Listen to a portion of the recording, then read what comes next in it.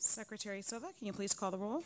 Before I do that, good afternoon, directors, staff, and members of the public. This meeting is being held in hybrid format, with the meeting occurring in person at City Hall, room 400, broadcast live on SF.gov TV and by phone. We welcome the public's participation during public comment periods. Public comment will be taken both in person and remotely by call-in. For each action and discussion item, the board will take comment first from those attending the meeting in person, and then by those calling in remotely.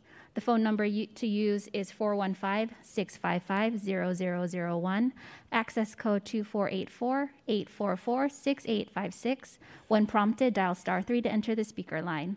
Speakers will have 2 minutes to provide comment unless otherwise noted by the chair.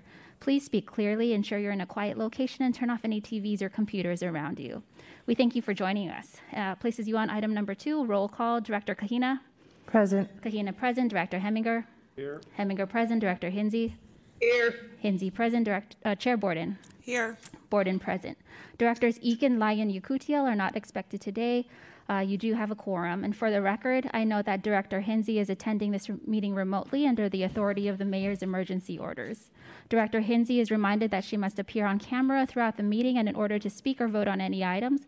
And because we have directors attending remotely, all votes at this meeting will be taken by roll call. Item number 3, announcement of prohibition of sound-producing devices during the meeting. The ringing and use of cell phones and similar sound-producing electronic devices are prohibited at this meeting. The chair may order the removal from the meeting of any person responsible for the ringing or use of cell phone or other similar sound-producing electronic devices. Places you on item number 4, approval of minutes for the July 19 regular meeting. Are there any additions from board members? Seeing none, I'll open up to public comments. That's an opportunity for anyone who has to comment on the July 19th regular meeting minutes. I have no speaker cards. I am not seeing anyone in the queue online. So with that, we will close public comment. Directors? I'll move the minutes. Second. Great. Will you please call the roll? On the motion to approve the minutes, Director Kahina? Aye. Kahina, aye. Director Heminger? Aye. Heminger, aye. Director Hinsey? Aye. Hinsey, aye. Chair Borden? Aye. Borden, aye. The minutes are approved. Places you on item number 5, communications. Have none? Okay. Any communications? Nope, I don't think so. Next item, please. Item number 6, introduction of new or unfinished business by board members. Directors, are there any items? Seeing none, we'll move on to our next item. Item number 7, the director's report. Director Tumlin, welcome back. Thank you. It's good to be back. First up, I'd like to introduce Transit Director Julie Kirschbaum, who will be offering a special recognition, and a very special recognition this time. Julie, would you like to join us?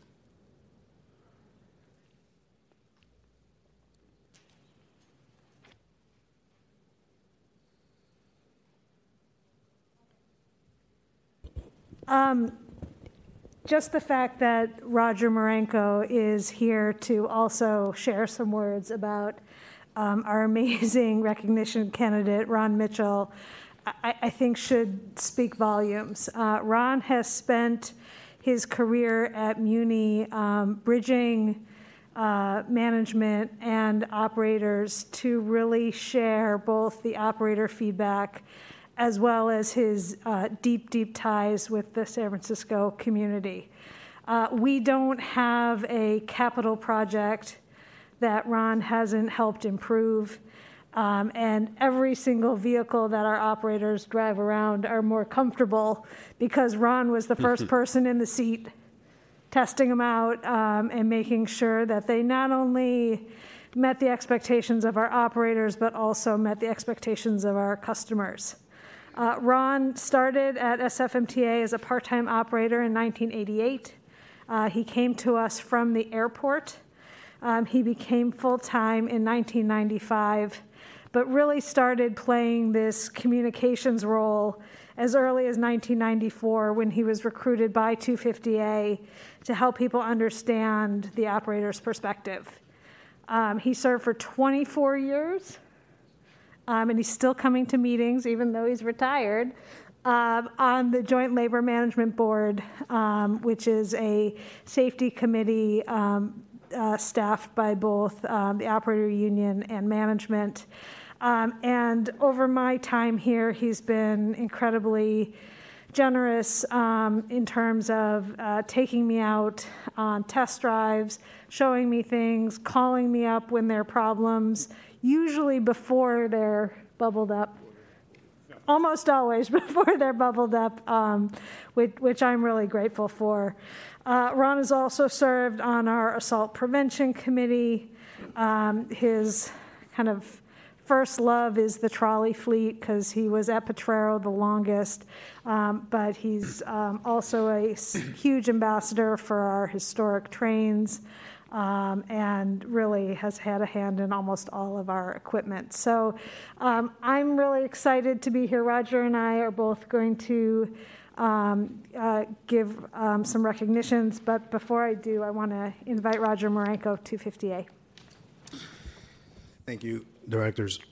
My name is Roger Marenko, president of the Transport Workers Union, Local 250A. It takes a lot for me to come to City Hall because City Hall scares the heck out of me. A lot of scary decisions being made here, and I usually show up when there's something bad happening. But today is a very special day of recognition for Ron Mitchell. A couple of weeks ago when Ron Mitchell retired, we had a special ceremony at our local offices, and we presented him with a unique gift that no one in our entire fleet has ever obtained. And I wanted to let you guys know that this man, Ron Mitchell, has dedicated more than half of his life to providing service for the city and county of San Francisco, providing safe service, reliable service, dependable service. And every time that our transit operators think of health and safety, they think of Ron Mitchell.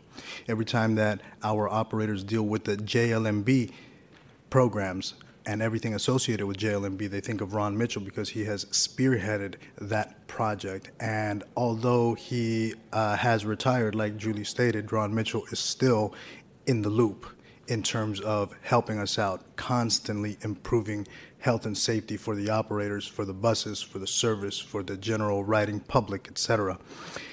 Everything from procuring new vehicles to having trash cans removed, having trees trimmed, sidewalks bulbed out, paintings on the crosswalks, everything from street lights to stop signs, and anything and everything that you can possibly think of that pertains to health and safety. Ron Mitchell is always there. He has attended, I believe, almost every single one of the restroom meetings for the operators, which have absolutely helped secure the health and safety for the operators, because believe it or not, without Ron Mitchell's help in terms of procuring these restrooms, there would be a heck of a lot less service out there. So on behalf of the Transport Workers Union Local 250A, I wanted to say, Ron Mitchell, thank you very much. Congratulations on your retirement, and we hope that we are able to bring you back as a Prop F trooper so you can continue your work and your legacy.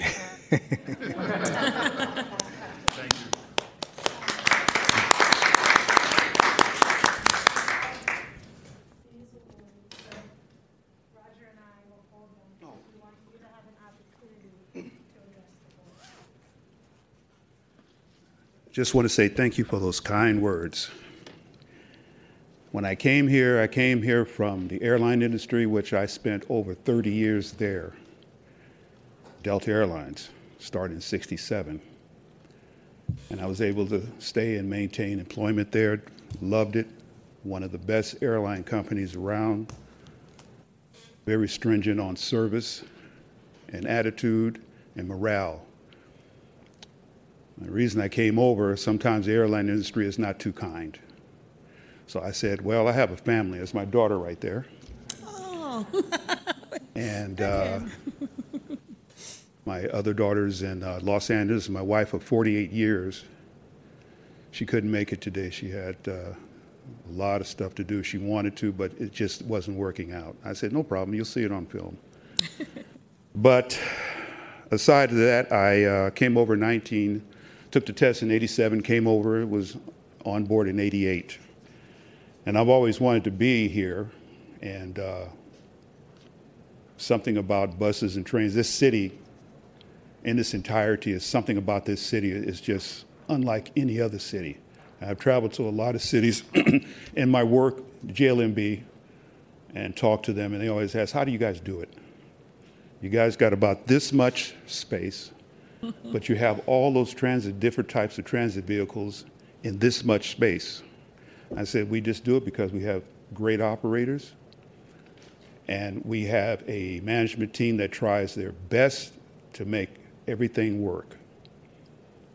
And we're there to help them out and try to ensue all the operators to do their best. Trust is the number one thing that I try to instill in operators. If you don't have trust, then you might as well close the doors. Because if operators don't trust the training or whatever you're saying to them, whatever the outcome, their outcome is not good. We try to maintain some kind of morale, stress relief. Let me say this, restrooms, everything's important, but restrooms is really important. And when we got the restrooms, working with Miss Kirsten McGarry, I always was on her, kidding her about her hardest working woman in the MTA. Sorry, Julie, you're just kidding. But we work great together. When you have a team that you can count on, that everybody works together, even if your idea doesn't come across, they don't shoot you down. Okay, that's a good idea. Well, let's not go there. Kirsten was good at that. She never shot anybody down. We'll try that next time. Okay, let's try it next time. But it's been a great time here. But here's some people I would like to speak upon because it's not about me. It's about the 2,000 operators. I want them to be the best. I want them to shine. I want them to come to work. When I first came to work and got behind the wheel, you guys don't know what it's like when you get out there at 4 o'clock in the morning and people see you coming around the corner. Their whole life, their day is going to be good because they see you coming to make that first run. And everything is nice. Hi, how you doing, operator? You going to have a good day? I'm going to try, sir. I'm going to try, ma'am. That's what it's all about, pleasing our customers. Here's some people I want to, before I leave here, I want to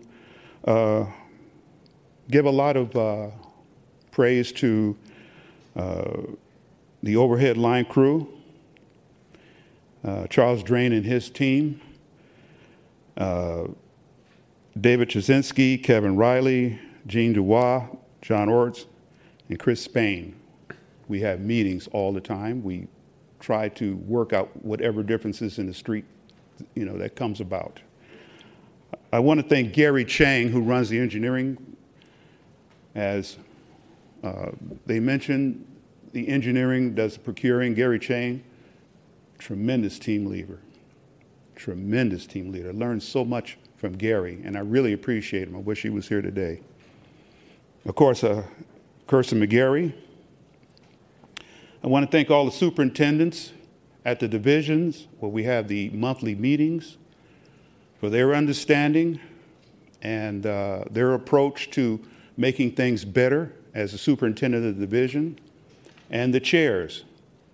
They work hand in hand, and without them, a lot of this wouldn't be. Melvin Henry, system safety. We talk so much. And we would just have giant confabs till, we got to go back to work. I know, Mel, you got to go back to work. But we have these tremendous talks, discussions that is meaningful that I could take back to either Julie or I could take back to Roger in the union, get them to understand what things are all about. I want to thank Rick Lobsher, MSR. Rick and I, we have lunch. We talk about everything under the world. We talk about all the stuff that we would like to see happen. I am a member of the MSR group, and I'm always patting him on the back for all the good work he's done. One of my real favorites, Angelo Fagoni, the godfather of schedules. That man taught me everything about schedules. And I sit there like a 9-year-old and just look at him, and say, really? Okay. But he's one of my deep friends, a person who has passed on to better, he took the last bell, I think, 2 years ago. Harry Jensen, who was the superintendent of maintenance, taught me everything about traction motors, mechanisms, not just trolleys, coaches, LRVs. He taught me everything. We sit and we would, 9 o'clock at night, we're still sitting there talking. He'll be missed. Harry Jensen. Larry Martin, passed on to glory, was the executive vice president of the TWU. He was the West Coast representative, vice president for the International. He pulled me by, told me, I want you to do this. I said, Larry, I'll try. No, you're not going to try. You're going to do this. And he was very influential in city politics and things like that. So in closing, what I like to see is the board, Chair Borden and the board, to get closer to the operators, because you need them. We have operators traveling sometimes 150 miles one way to come to work. And a lot, I can't even imagine. All my stuff is in the city. I can't do it. That's a lot. Please, whatever your decisions are, make sure that the operator, your thoughts with the operators in mind, please, because life is not like it was 30 years ago when I started, when the furthest point probably was Vallejo. We're talking Yuba City, we're talking Patterson, we're talking Merced, we're talking Cirrus. They want the American dream, but they got to go further out to get it. So please, in your decision making, please consider the operators and think about them as you make your decisions. I know it's tough. Jeff and Julie have a tremendously hard job trying to please a lot of people as well as the board. It's tough. I've gone to many meetings here in City Hall and watched you all in action. It's tough, trying to please a lot of people. And just remember, my last two things. Muni Railway system is the blood of the city. It flows through the city as the bloodstream. Our police protects us. Our firemen rescues us. And Muni is the other essential of moving us. Please, just whatever you can do to make their life better. It is so important. And with that, I'm going to close. I appreciate this. I'll remember it.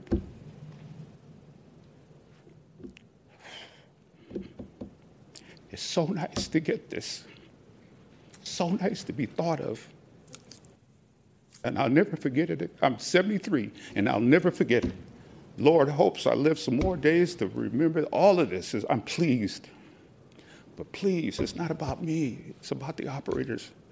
I just want to thank you. My name is Ron Mitchell, and I'm a proud operator, cab number 1344, and I thank you.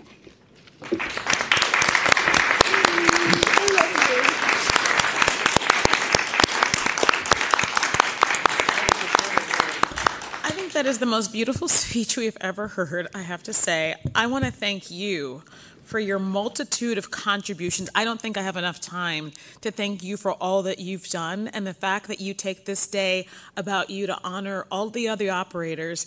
It is so tremendous about who you are and what your contributions have been to this agency.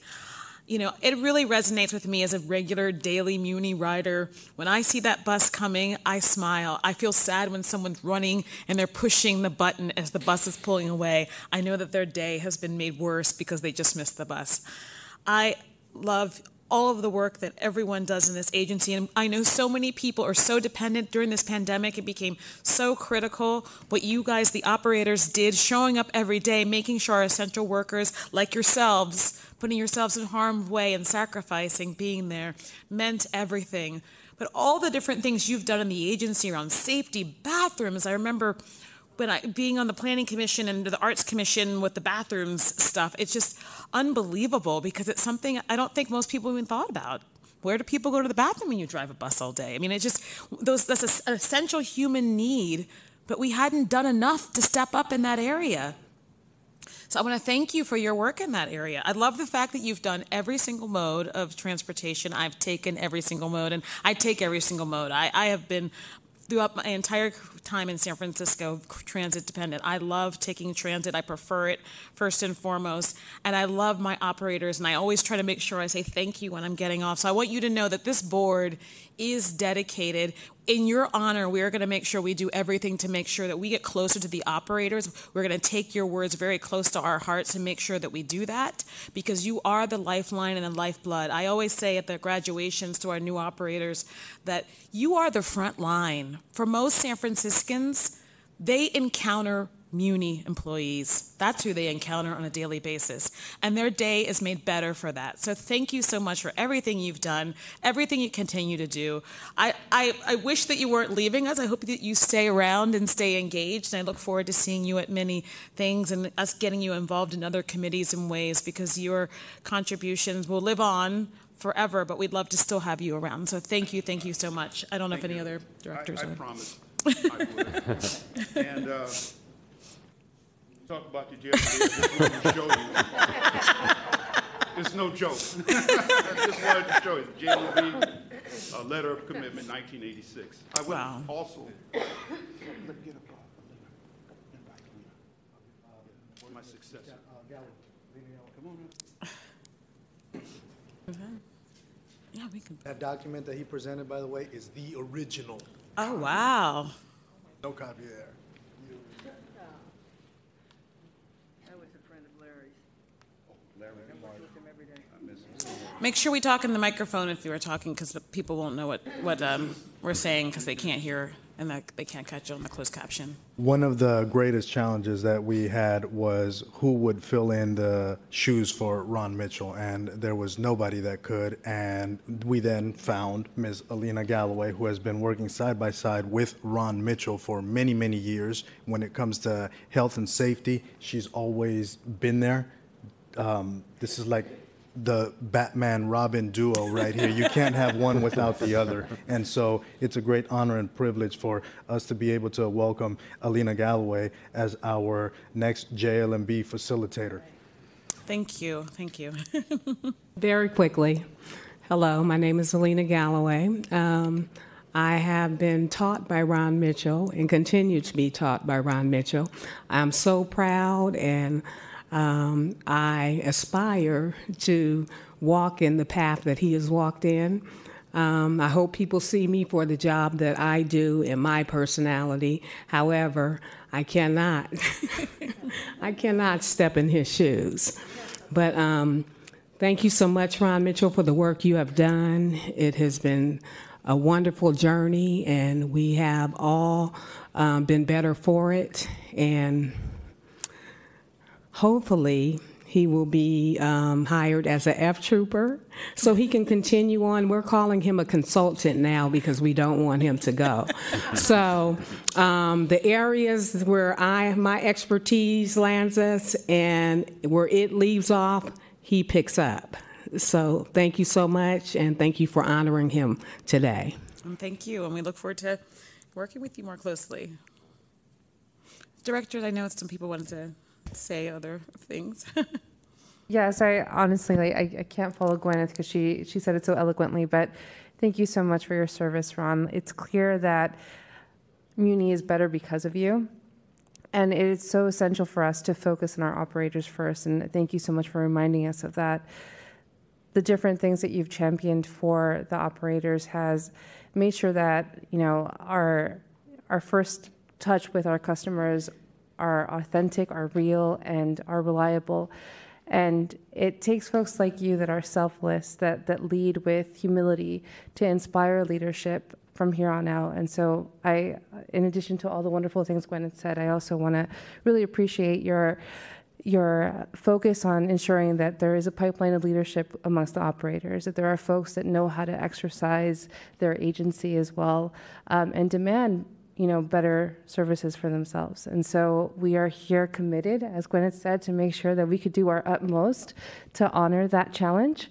But I just, wanted to echo all the wonderful words that have already been said about you, but just thank you so much. And I do hope that you stay engaged with the agency.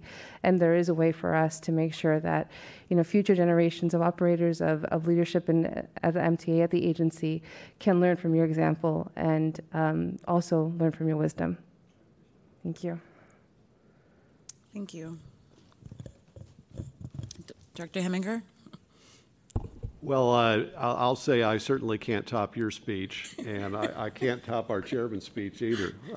But I would like to shake your hand.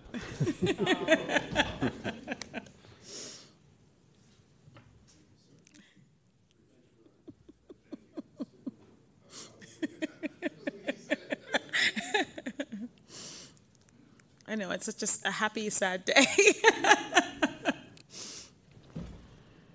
So thank you. I think that concludes this item. But thank you so much, and we look forward to seeing you around. We're not letting you go. Thank you, everybody. Thank you. Thank you.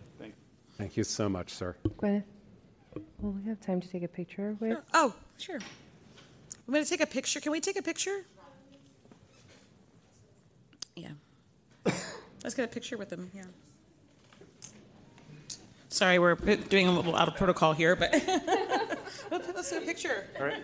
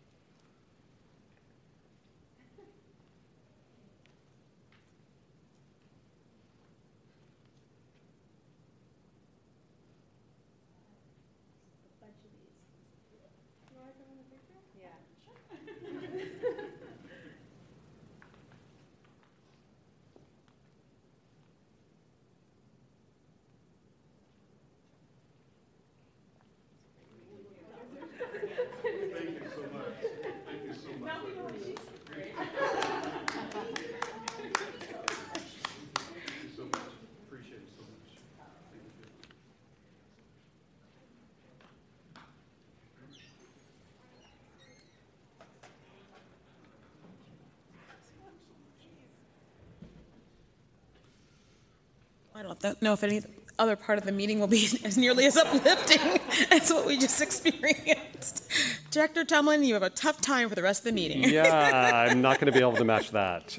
So we're I'm going to do a slightly different director's report today. I'm going to cover 3 topics in a little bit more detail than I usually do. One is an update on autonomous vehicle testing in San Francisco.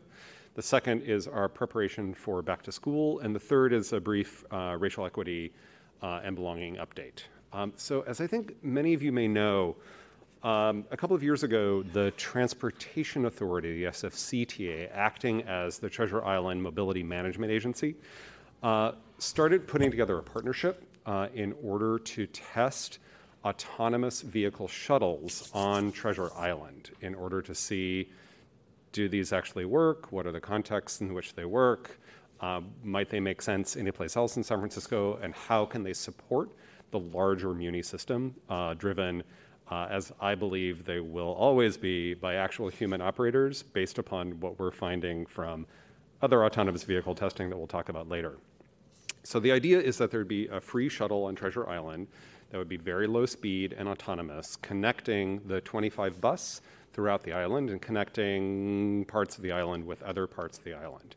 So the SFCTA has put out a request for proposals that's currently being reviewed with contracting scheduled for October. And if we find a vendor that actually works, the service would begin starting around the spring of 2023. We'll learn for about 2 years and then figure out, does this actually make any sense at all?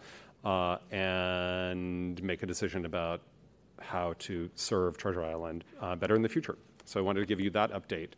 But more importantly, I wanted to update you because it's been in the news a great deal about autonomous vehicle passenger services in San Francisco, particularly the actual delivery of passengers that Cruise has started to do here in San Francisco. So as a reminder, the city currently has no regulatory authority over autonomous vehicles. That is held by the California Department of Motor Vehicles, or the DMV, and the California Public Utilities Commission, or CPUC. For quite some time now, the city has been engaged in conversations with the CPUC around our concerns about autonomous vehicle testing here in San Francisco. We've been coordinating closely with the police department and the fire department as well in this comment. Our focus right now is about the 30 Cruise autonomous vehicles that are doing operational testing using an overnight commercial deployment permit. So they're basically picking up and dropping off passengers from 10 p.m. to 6 a.m. in the northwest corner of the city. We have some specific concerns with Cruise's current operation. So firstly, it is our finding that Cruise has designed its passenger operations in a way that creates known hazards for many road users, particularly people with disabilities, cyclists, and pedestrians, because the Cruise autonomous vehicles are generally not picking up and dropping off at the curb. Instead, they are stopping in traffic in the street in order to let passengers off and bring passengers on board. Cruise is also, when it runs into trouble, rather than pulling off to the side of the road, Cruise vehicles simply stop in the traffic lane. We are also concerned that under California law, the police cannot issue moving violations to driverless autonomous vehicles that violate the rules of the road. There's simply nothing in the California codes that allows police or anyone to enforce violations of the vehicle code by autonomous vehicles. So the city has been asking for Cruise to respond to these issues before moving forward with expanding their service hours or the number of vehicles or the service area. The commission nonetheless approved the commercial driverless deployment permit for evenings without setting any clear thresholds for when service expansion would require new commission approval. Since the CPUC approval, there have been several reported incidents where multiple Cruise vehicles essentially bricked in the middle of the street for a very long period of time. Multiple vehicles across the city all at the same time, which illustrate that Cruise autonomous vehicles are not just cars, but are instead part of a larger system that relies upon strong human support, including staff who retrieve immobilized vehicles or figure out what the vehicle should do when it encounters something that it hasn't encountered before. So the Department of Emergency Management has received many 911 calls, but Cruise has not notified the city about these bricking incidents or provided us with relevant data to understand how often is this happening, where is it happening, how long is it happening. The National Highway Traffic Safety Administration is also investigating a June 3rd collision on Geary Boulevard that appears to be the kind of crash that driving autonomous technology is designed to avoid. But we have not yet received any word on NHTSA's findings. That incident also resulted in some personal injuries. We've been meeting with Cruise, and I have to acknowledge that Cruise is operating in good faith and meeting with us to understand our concerns. And we have reported the incidents of disabled vehicles to state and federal regulators. The volume and variety of concerns that we're facing, though, highlights the need for regulators to partner closely with San Francisco and really with other cities that are having actual autonomous vehicle deployment to ensure that AV passenger service can deliver on the industry's safety promises before they deploy at scale. It's also worth noting that Cruise and Ford are seeking approval from NHTSA to deploy new automated passenger vehicles that will have no human driving controls whatsoever, so no steering wheel. And last week, NHTSA opened public comment on these proposals. We are continuing to be strong partners to both the state and the federal government, being the place in the world that is currently experiencing the greatest volume of autonomous vehicle testing on its streets. So wanted to provide you with that update. We are working hard to try to make sure that autonomous vehicles that allow private companies to profit off of the public right-of-way also serve the public good. Next, I want to talk about back to school. This has been a big area of focus for us as we've been rebuilding the Muni system. Before COVID, Muni carried about 29,000 of the San Francisco Unified School District's 56,000 students to school every day. We know that we are a primary way that kids get to school in San Francisco, and that's been a big part of our thinking about service restoration. So the service changes that we implemented in July very much had connectivity to schools in mind, really for all the lines, but particularly lines like the 43 Masonic extension to the Marina District and beyond. And we now have at least one, and in most cases, a couple of lines serving every single elementary, middle, and high school in the San Francisco Unified School District. We've also restarted, or will be restarting when school starts, school trippers, which are designed to deal with the very, very peak loads that occur at the morning and afternoon bells.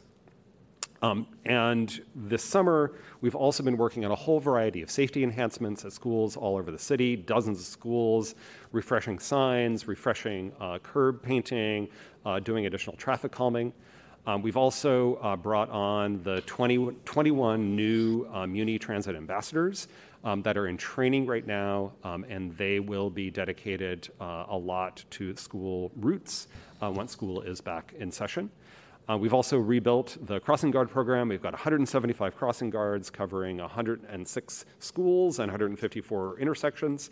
And we'll be returning with in-classroom programming for our Safe Routes to School program, helping kids all over the city figure out how to safely walk, bike, roll, and otherwise get to school. And naturally, all of this is building upon the extension of the free Muni for All Youth program, which, of course, is available to youth without need to get any special pass or permit. Just show up and ride. Then finally, I just wanted to update you. Our Office of Racial Equity and Belonging has been significantly expanding its programming. In addition to working on a lot of internal work to implement the Racial Equity Action Plan, we've also been doing a lot of community-based work, including about 150 staff participated in an intensive dignity-infused community engagement essentials training. It was a 3-day training, half day each, that included really powerful and practical tools for integrating racial equity into all of our service work. The team has also been doing Fourth Friday monthly events, engaging with staff on the agency's racial equity action plans, including teaching racial equity impact assessment tools for all of our programs. We also recognize the 32nd anniversary of the Americans with Disabilities Act with a series of events about how the disabled community experiences accessibility, ableism, equity, and belonging. And then finally, as most of you know, last year San Francisco was the first city in the country to recognize Transgender History Month, in part out of recognition of the 55th anniversary of the Compton cafeteria riots, which occurred in 1966, right here in the Tenderloin, one of the first very strong public responses where transgender people and drag queens fought back against police brutality and sparked a movement for liberation for all of us. So we've been hosting a variety of events honoring Transgender History Month and the unique role that San Francisco has played in fostering equity and liberty for all. Thank you so much. Thank you. And I know that Director Hinsey has a question, so we'll after her question, after some questions, we'll get to the public comment. Director Hinsey? Thank you, Chair Borden, and thank you, Jeff. I just had a few questions, I think one on each of your areas.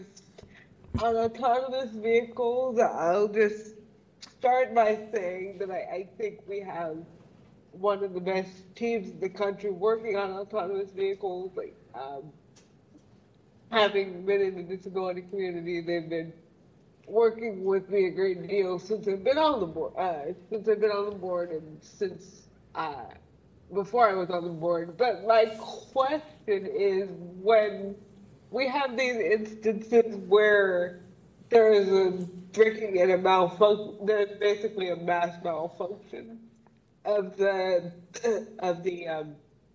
autonomous vehicles, and they potentially cause, harm to folks and personal injury. Do we have any recourse at all other than just to tell our regulators that these happened, or what's our sort of protocol there? At the moment, we have effectively no recourse. We do not have the ability to cite vehicles that are violating the vehicle code. We don't even get any data or information about when these incidents happen. For the most part, we have learned of these massive autonomous vehicle shutdowns in San Francisco through the media or through 911 calls from roadway users who've been trapped between multiple autonomous vehicles that have locked down. So these are reasons why our complete lack of regulatory control and the lack of data or basic reporting that we're receiving, these are already creating significant problems for the streets of San Francisco. And as the fleets expand, these problems will grow significantly. Yeah, I think, at least speaking for myself, I would be in favor of doing all the advocacy we can, at least to get some recourse on our side as far as what to do. But anyway, I'll leave that conversation to maybe our colleagues that we can engage upon in future hearings. On the back to school, thanks to all of our school teams for doing such great work. I just want to make sure we are in communication with SFUSD and showing the free meeting program and trying to get that out there. How's our communication with SFUSD been? Because I know that that's been something that we've tried to improve upon in the last couple of years. Yes, we've been deeply engaged with SFUSD. As you might imagine, while SFMTA has faced some significant issues over the last 2 years, staff at the school district have faced far worse than we have. Right. And so part of the challenge has been simply the understaffing at the school district and their focus on issues other than mobility. So we have taken it upon ourselves to do the necessary work in order to make sure kids can get to school. We've been hopeful. We'll probably not be terribly successful in terms of thinking about staggering school start times in order to reduce the extreme peaking for the morning and afternoon commutes, as well as helping the school district in thinking about their school assignment policy so that the district meets its racial equity goals without creating very, very difficult transportation burdens for kids to get across town in order to create the kind of balance that the school district is seeking. Mm-hmm. Thank you. That's all. That's all very good information. And it's really, I saw we have a blog post out there too around back to school. And lastly, on the Office of Racial Equity, I had forgotten to mention in new business that I was actually a panelist on the ADA celebration, How Do You Identify? And I just wanted to give kudos to everyone that was involved in organizing that, particularly our San Francisco fellow who moderated the panel, did a fantastic job. So just to give kudos for that. Thank you, Chair. Thank you, Director Hinsey, and I know Director Heminger had a question as well. Thank you, Madam Chair. Jeff, I wanted to double back on the autonomous vehicle question, and maybe if I ask the question in a different way, I'll get a different answer from you. I don't know. But it astounds me that we don't have some way to shut this down. Under her emergency authority, the mayor shut down huge swaths of the city and economic and academic activity. And she did so to protect public health under her emergency powers. Doesn't she have similar powers when an entity is out there creating a safety hazard for our citizens? I will defer that legal question to our Deputy City Attorney.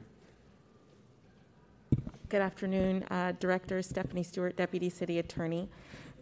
Director Heminger, that's not something that I'm aware that our office has looked into particularly, but I am not currently aware of the mayor having additional authority under her emergency power to protect health and safety to expand that in the AV realm. That is something that we could look into, but I'm not currently aware of that authority. I would suggest you ought to look into it, and there's always a first case that establishes a legal principle about whether we have that authority or not. Obviously, Jeff, I think you're doing everything you can within the authority you think you have, but if you might have a little more than you think you have, I think we ought to try to find it. My recollection when we investigated this very topic 2 years ago was that we had no recourse. And we have been fighting the California Public Utilities Commission through our lawyers on this topic for several years now. Well, and it's almost as if we're in a situation now where it's going to take some very significant and deadly incident to maybe galvanize attention about this, because this is happening in the dead of night. I see these things running all over my neighborhood. They mostly have drivers, though, right? What we're talking about here out on TI are non-human driven vehicles, right? So on Treasure Island, I just want to be clear. So that is a simple low-speed shuttle capped at 15 miles an hour that'll be offering driverless passenger service. So that's similar to what Contra Costa That's right. piloted. Exactly. What's been ago. operating in the Bishop it. Ranch parking lot for a couple of years. We'll be testing that on Treasure Island. We don't really have concerns about that. We understand that technology, and because it's operating at such a low speed, we are not terribly concerned about the safety implications. Plus, there will only be, a couple of them. What we are concerned about is right now we have only 30 fully autonomous, driverless cruise vehicles running around your neighborhood at night that are already creating significant traffic problems, even when there are only 30 of them. And those vehicles we have no authority over whatsoever. On Treasure Island, we'll actually own the vehicle. We'll be managing it. We can make sure that it's working well, and if it doesn't work well, we will take it out of service. For these private companies that are operating on our streets, not only do we not control them, we don't have basic data about when they're creating problems on our streets.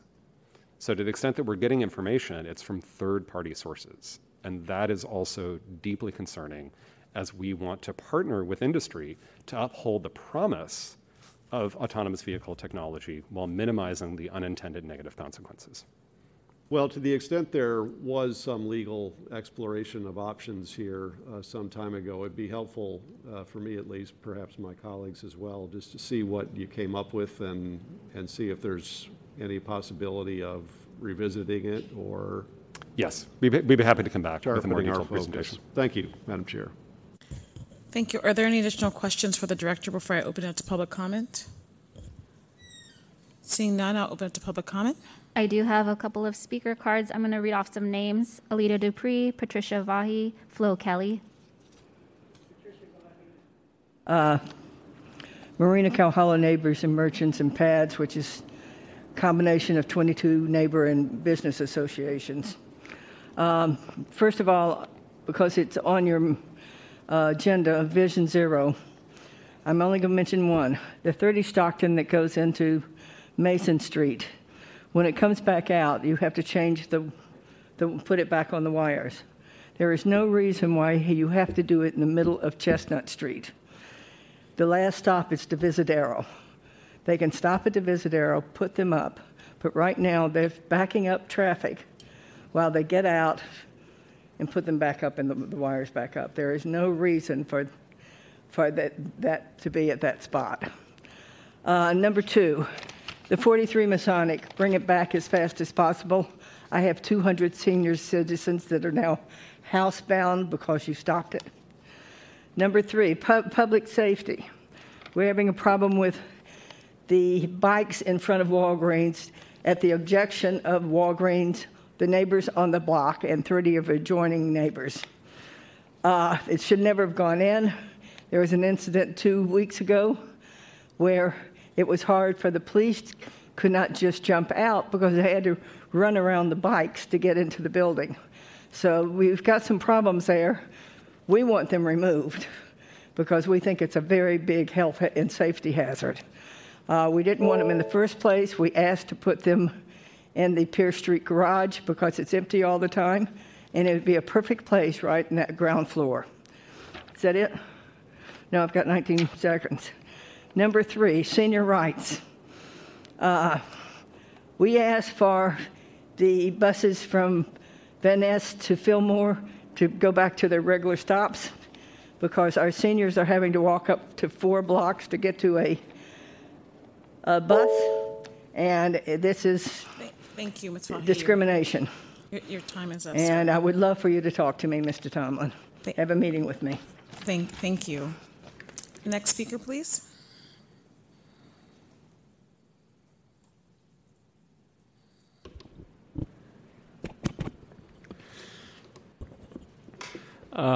Thank you again, Chair Gwyneth Morden and members. Alita Dupree for the record. My pronouns are she and her. Interesting report today. Let's talk about 2 things. I believe in autonomous vehicles. I hope to use them someday. We have a nationwide driver shortage, but also autonomous vehicles offer me the prospect of a discrimination-free transportation service. Because whenever we look at people who've been discriminated on transportation, that discrimination was perpetrated by humans. So I believe in the possibility where I can get into a vehicle where somebody isn't going to judge me because of who I am. So I think these problems can be solved, and we can look at the media, but you can't always believe what you hear. You can't always believe what people say. You don't have to believe what I'm saying. So I ask that anything you do be investigated and see what is really happening out there, because I have to think about what I hear in the world. So let's make sure that the information that we get is credible. And I think about this Office of Racial Equity, Belonging, et cetera, and I appreciate your mention of Transgender History Month. I ask, though, as we do our equity work, that we not be hidebound by definitions.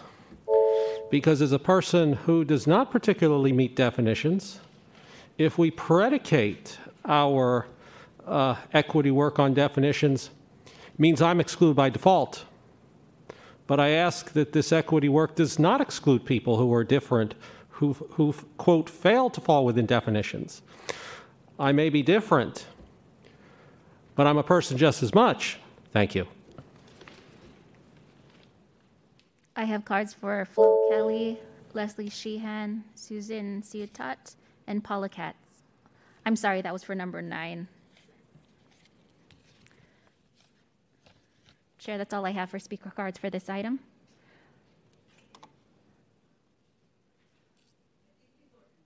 I'm sorry. So for number 7, we're on item number 7, and the only speaker cards I had were for Alita Dupree and Patricia Vahi. We'll be calling number 9 soon. So, yes, we're not yet on that Yeah, we're item. still on the director's report, or we just did the presentation. Sorry, it's confusing for everyone, I know. Chair Borden, I do have speakers queued online. Please, go ahead. Moderator, first caller. Hello, my name is Michael Petrellis, and I'm calling about the director's report and what's missing from it. I am disappointed that Mr. Tumlin did not include any information on what is happening with the F-car line from the Castro.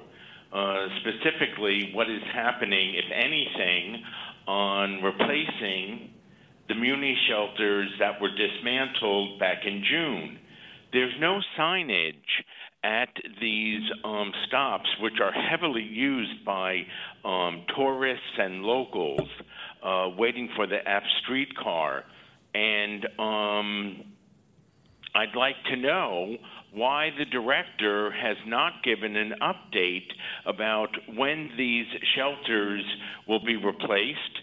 And also, he mentioned nothing about whether each stop on the F-car line will have that readout, next bus, or in this case, the next streetcar. It's really important that that information be available at the new shelters that will be built on those islands in the Castro and on Market Street. So the question again to Mr. Tumlin is, why didn't you give an update on this? Thank you. Thank you. Next speaker, please. Hello, good afternoon. This is Barry Toronto. I first wanted to wish Ron Mitchell the best of luck in his retirement. I think procuring bathroom access for the Muni operators was probably one of the top priorities, especially for drivers who have been working a long time during their shift. I wish we had Ron Mitchell working in the MTA to help the cab drivers find bathroom access, because a lot more and more of the hotels are requiring key cards to have access to the lobby bathrooms, and it makes it difficult, particularly at the late night hours, to find bathrooms access. The next thing is I want to applaud Jeffrey Tumlin and his staff and the city attorney's office have prepared wonderful documents, have expressed logical arguments, and have been ignored largely by the CPUC regarding the problems with the autonomous vehicles, and their warnings and their concerns have gone unheeded, and more action should be taken. First, the 10 p.m. to 6 a.m. hours are being ignored. I've seen them in the evening hours. I've seen them in the morning hours. I've seen them during the middle day hours. They are not adhering to those particular hours, and they are not just working in certain areas of the city. I urge you to actually report this to the DMV, the CPUC, and the other agencies that oversee these autonomous vehicles who create very dangerous situations. I don't know if the vehicle code involves parking fines, but you should issue them a parking ticket. Follow them everywhere and just give them a parking ticket every minute you can. They are atrocious, they're annoying, and they make driving around the city very difficult. Thank you very much. Thank you. Next speaker, please.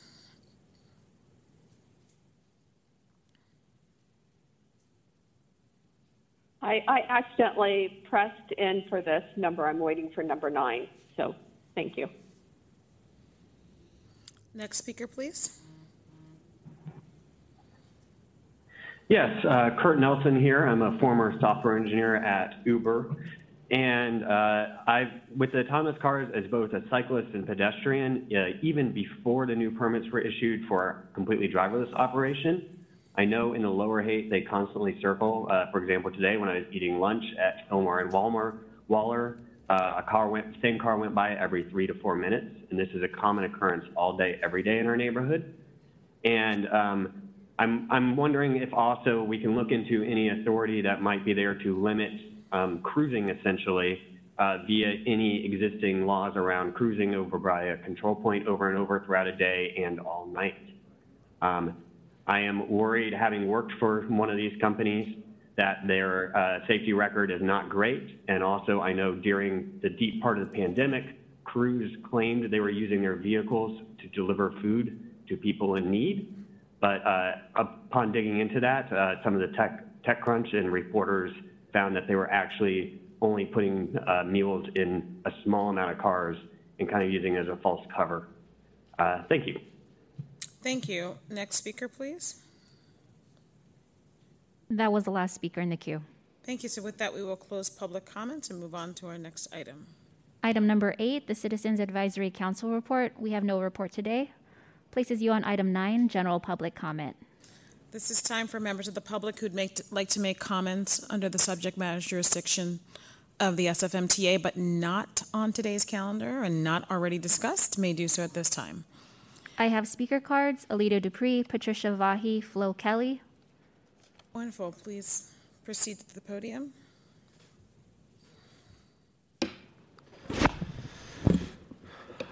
Thank you again, Chair Gwyneth Borden and members. Alita Dupree for the record, she and her. I'm glad I filled out a speaker card. Thank you. As I speak generally, I did use Muni a few times in the past couple of weeks, mostly to go out to the west side. It was okay. But many times when I'm in this area, I use BART. Cost me 45 cents less. So got to watch my pennies here. So Muni is not my only option. And I did use a ride share, an all-electric, zero-emission ride share, which was probably charged up with clean electricity from Clean Power SF. I felt I was able to live my values that day, and grateful that I had options. Hope I've not upset you with this report, but I'm going to do what I have to do to use the things that I need as a person with disabilities to travel, which is the buses and the trains, and haven't used the scooters because I didn't bring my bike helmet with me, and wouldn't look good if I went out and rode with my bike helmet without my bike helmet. And then if you saw me, then I might not be welcome at meetings anymore. So I'm not going to embarrass myself that way. But next time I'll have my helmet and I'll probably use them. So I believe that Muni should be as inclusive as possible. And I looked at my receipt from that TNC ride, and there was a tax that was paid, of which some of that money goes to Muni. So I said to myself, I helped Muni out a bit today. So I appreciate it. I may be different, but I ask that you respect that. Thank you. Thank you. Next speaker, please. Patricia Voy. Last week, there was another hearing about changing our yellow meters that stop at 1 o'clock in the afternoon to take them to 6 o'clock. This is going to deny our only grocery store any parking on that side of the street because of parklets. We objected. It was improper noticing. In the block before, they're trying to change the yet another meter from 1 to 6, and the two small businesses who have suffered greatly because of illegal extended parklets that was cut back. They had 2 new parking places, and now you're about to take one of them away from them. We have I'm sorry, it just won't stop. I cut it off. This is about the 4th or 5th time they've tried to change all of our yellow zones to 6 o'clock at night meters, and it just can't work.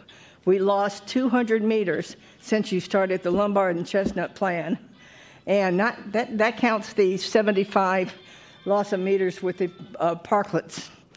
But now we have another 50 that we're losing because you guys supported taking the parking lot away from Wells Fargo. Our merchants have lost all of their parking, and we cannot have any more loss of yellow meters for the afternoon. We're asking you to stop this. You'll probably hear it next week from the engineering department, but we're asking us to do a study with us. What the uses are of each building, we've got a list of them. We will help you. I worked for 1.5 years on this program with you before, and it worked.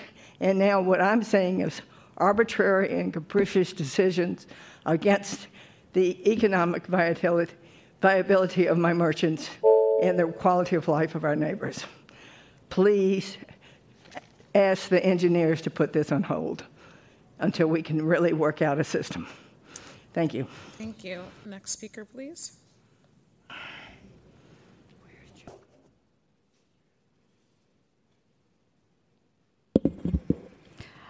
Hi, my name is Susan Ciutat. I'm a 22-year resident of San Francisco, a nurse and a small business owner. And I'm here to talk again about the towing of vehicles that people live in. Right now in the Bayview, there's a lot of towing of people's homes going on Ingalls Street. I don't know the exact number, but the people who are with me may have some numbers for you. We've been out there talking to people. Just one example, there was a gentleman who has been living in his RV since COVID started, and he lost his job, so he lost his housing, and they just took his vehicle. He doesn't understand why. It was hard to get the exact information from the different people that we spoke to, but sometimes there's notices, sometimes there's not. The notices don't necessarily give a reason. This is an area where there's no residents, there are no merchants, there are no children, so it really seems like if there's any place where people should be able to stay in their vehicles, who live in their vehicles, this is it. And SFMTA was asked to give a report last May about towing. Still hasn't happened. Last time I brought it up, it was mentioned, and they said, yeah, we'll do it. There's still, I think you really, really need to get a deadline for when this report will happen so that we really understand who is being towed and why. I love this city. I pay a lot in taxes, and I really don't like my tax dollars going to destroy the lives of people who are living on the edge. Thank you. Thank you. I'll read off a few more cards. Flo Kelly, Leslie Sheehan, and Paula Katz.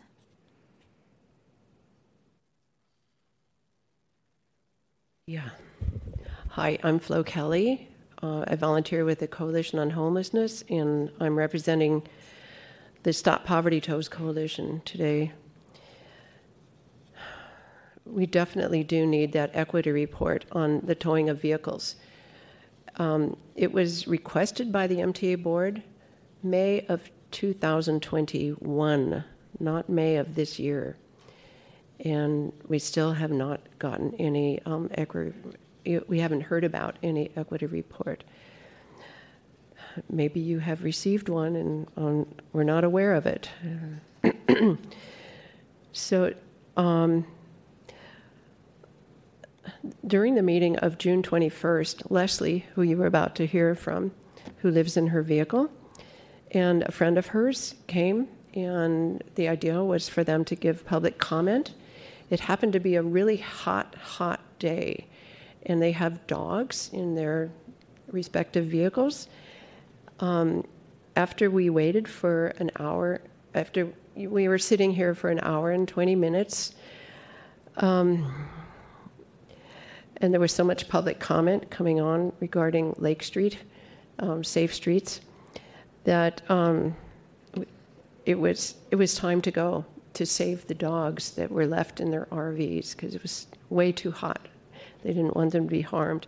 I'm pointing this out because it's really a challenge for people who live in their vehicles to be here and to give public comment, but they have a lot to say, and they would really, really like to be here. So Leslie, who you're about to hear from again, was motivated during our last meeting of the board to develop a questionnaire and go around and talk to her neighbors about what their towing experience was. Thank you. Okay, thank you.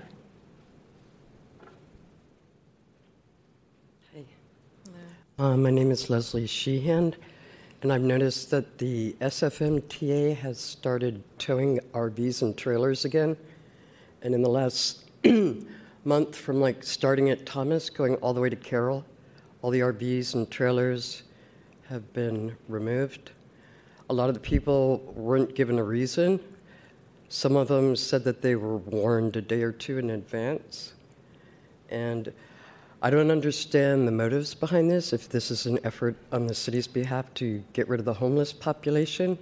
But I think it's important that you understand that when you leave people standing on the sidewalk, watching their house and everything they own being towed away, that you're actually perpetuating the problem. You're not solving it. And I think it'd be a good idea if you address that and, I don't know, reach some type of understanding, because it's not going to work like that. Thank you. Thank you. Next speaker, please.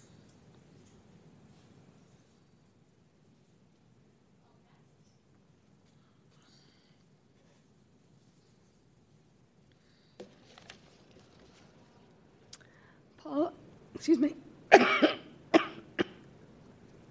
Paula Katz here. I hope you will read the public comment I emailed you yesterday if you have not already done so. As I've explained, SFMTA shortening the L bus route at West Portal on July 9th violated two sections of the city charter, which places responsibility for making significant bus line route changes with the board and not staff. SFMTA has not been able to establish an exception for any of the reasons it has offered for not presenting the change to you for a vote. The only remedy for these charter violations is to rescind the unlawful L bus route change and restore the West Portal Embarcadero section by placing the rescission issue as an action item as soon as possible on an upcoming board agenda for a public hearing, or the issue of the change itself. Once you rescind the change, if SFMTA wants to again eliminate the portion between West Portal and the Embarcadero, it must place this issue on a separate board agenda with a normal outreach, analysis, and full report. Without knowing what might be going on behind the scenes, I urge you to reject any possible attempt by SFMTA to convince you to hold off rescinding the unlawful L bus route change until SFMTA can put the route change itself on a board agenda for you to approve. Clearly, SFMTA does not want the L bus route change rescinded, as it admittedly made the change so it could use the savings to fund other routes. But SFMTA should not be allowed to continue violating the charter by keeping the unlawful L bus route change in effect for any length of time, even until they might or might not convince you to approve it. Allowing the violations to continue would reward SFMTA for violating the charter and encourage future violations, and it would undermine public trust in the board and SFMTA. Thank you. Thank you. Next speaker, please. I have no additional speaker cards. Are there any callers in the line, moderator? We do have 5 speakers in the queue. Great, please proceed.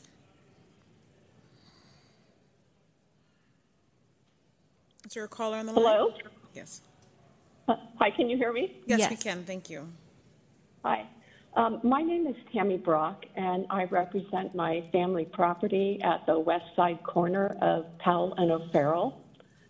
Last Friday, Dan Makowski contacted me to let me know you were starting work on our street, advising me that you made the decision more than 2 years ago to move the bus stop at our building and turn our street into a commercial parking zone without meeting with us or obtaining our input. The information he sent to me yesterday states that as required, your project team consulted with key stakeholders next to us, including Macy's, Walgreens, and H&M. Our family property is the key stakeholder, and we were not consulted or heard. Dan obtained my contact information from the Union Square Alliance last week, so the SFMTA had knowledge of how to directly contact me before a vote was taken.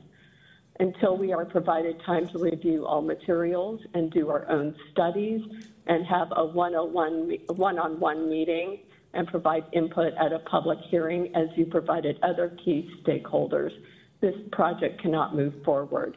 Your office has my contact information so we can discuss this further. Thank you. Thank you. Next speaker, please.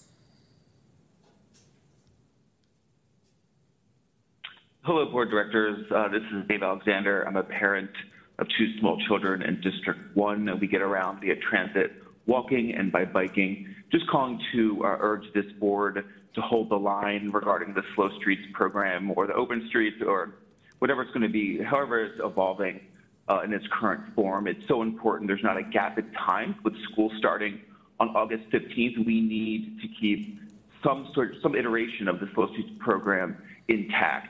I also support the Active Communities Plan and really support a program that fits the needs and the desires, so a program that's malleable to each neighborhood. One size fits all is not going to work. We know that.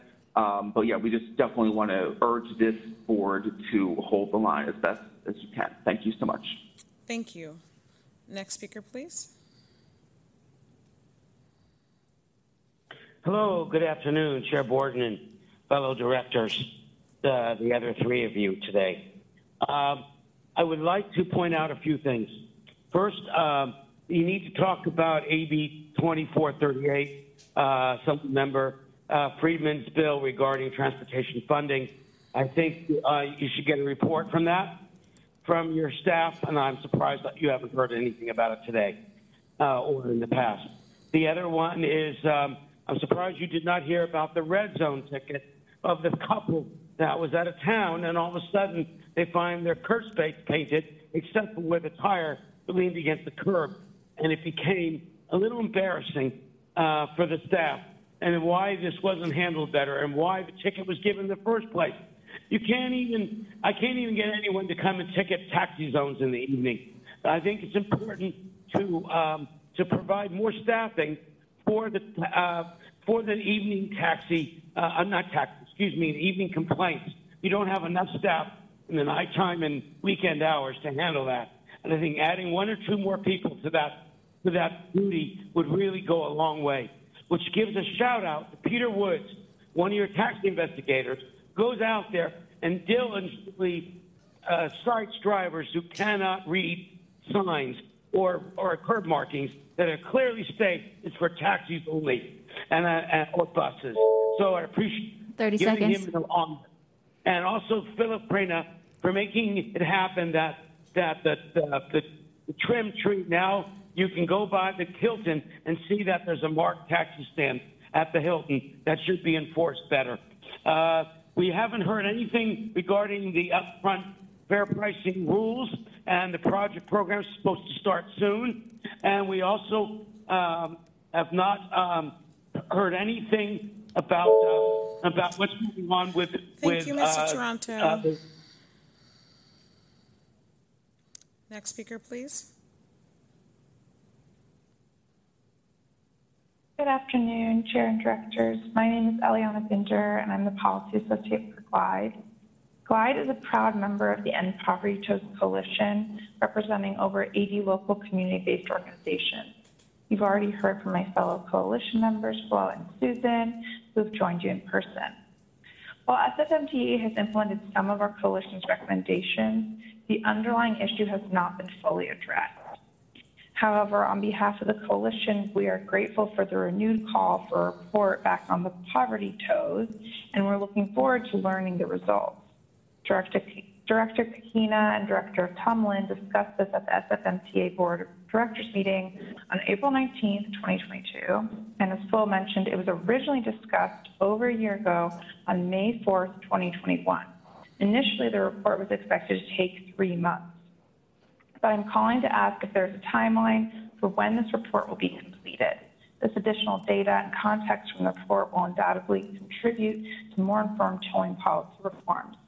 Please provide an update on a timeline for the report and prioritize completion. Thank you. Thank you. Next speaker, please. Hi, my name is Martin Munoz. I live in D5. I'm a renter here, and I exclusively take transit, walk, or when I'm lucky enough to be able to use infrastructure, I bike. I'm actually sitting here looking at Page Street and watching people run along and bike along and really enjoy this corridor. In September, you'll probably be asked to reconsider the Slow Streets program. I'm asking as a resident of a slow street to please hold the line and continue this program in its full extent. That means diverters, that means signage, that means actual infrastructure. As a reminder, and I don't have to remind the board this, but as a reminder for the record, slow streets don't actually ban cars. They just ban cars driving recklessly, which we've seen has caused more than a dozen deaths this year in San Francisco. We're asking for a few streets to be safe for people to bike and walk along, and potentially, have kids playing in the streets and enjoying the public space, the little public space that we have in urban San Francisco outside of our parks. So, I just like to implore the board to reject the mayor's dismantling of slow streets. These are not streets that ban cars. These are streets that make it safer for people who are not in cars to get around the city. And I know the board knows this, and I know the board is probably going to be under a lot of pressure come September, but just know that slow street activists across the city have your back. 30 seconds. The same way that you guys, is that my time? 30 seconds. Oh, okay. Just like we had your back during the JFK vote, we'll have your back with slow streets. So, do the right thing and don't roll back these transformative changes that have been a rare ray of sunshine in a very dark pandemic. Thank you. Next speaker, please.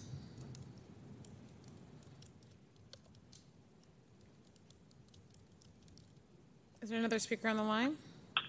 Yes, sorry, it takes a moment until it unmutes.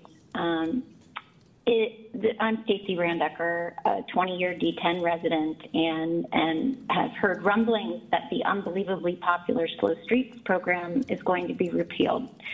And I find that completely outrageous. We need a network of streets that some have no cars, others have slow cars. And the ones that must have cars on them, there should be protected bike lanes. We need people to be able to navigate this city safely outside of cars. That's walking, that's getting to transit, that's riding a bike. We are burning the planet.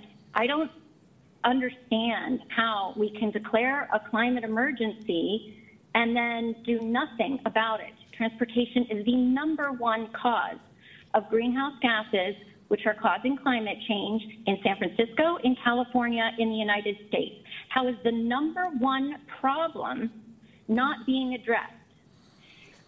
San Francisco declared Vision Zero that they wanted to reach Vision Zero in 2014. There are 516 days left, and the chart is going up and to the right. We are on track for a record number of deaths this year since we embarked upon Vision Zero. How is that compatible with giving more space to cars? I do not understand. It's been 49 years and 4 months since we declared ourselves a transit-first city. 30 seconds. Yet transit takes a backseat to cars every damn day. We should be rolling out the red carpet for all modes that are not personal motor vehicles. To not do that is flying in the face of all the things that the Board of Supervisors has put out before it. I may be speaking to the choir, preaching to the choir, but please hold on to this tightly. Do not cave into this. Thank you, Ms. Randecker. Next speaker, please.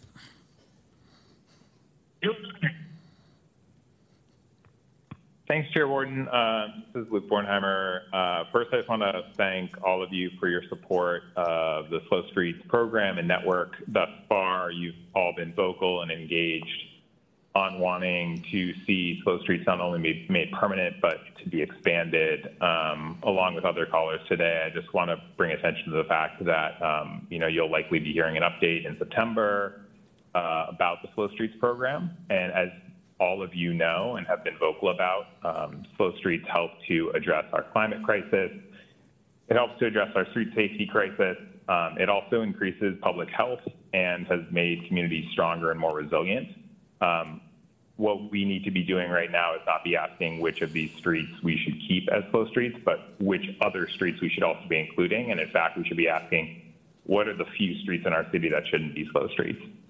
So I just want to encourage all of you to be engaged on this, to talk to slow street supporters, those who have been doing innumerable hours of outreach and advocacy around these things. And all that they're asking for is permanent and physical infrastructure that actually self-enforces and prohibits cut-through traffic, which is predominantly the speeding and reckless driving on these streets, and the detriment to all of our sustainability goals and street safety issues. So yeah, just really want to encourage you to support that and engage with supporters who are really active on this topic, and push back on pressure that is trying to dismantle this program while we continue to have a climate crisis and a pedestrian safety crisis. So thanks again for your support and your continued engagement.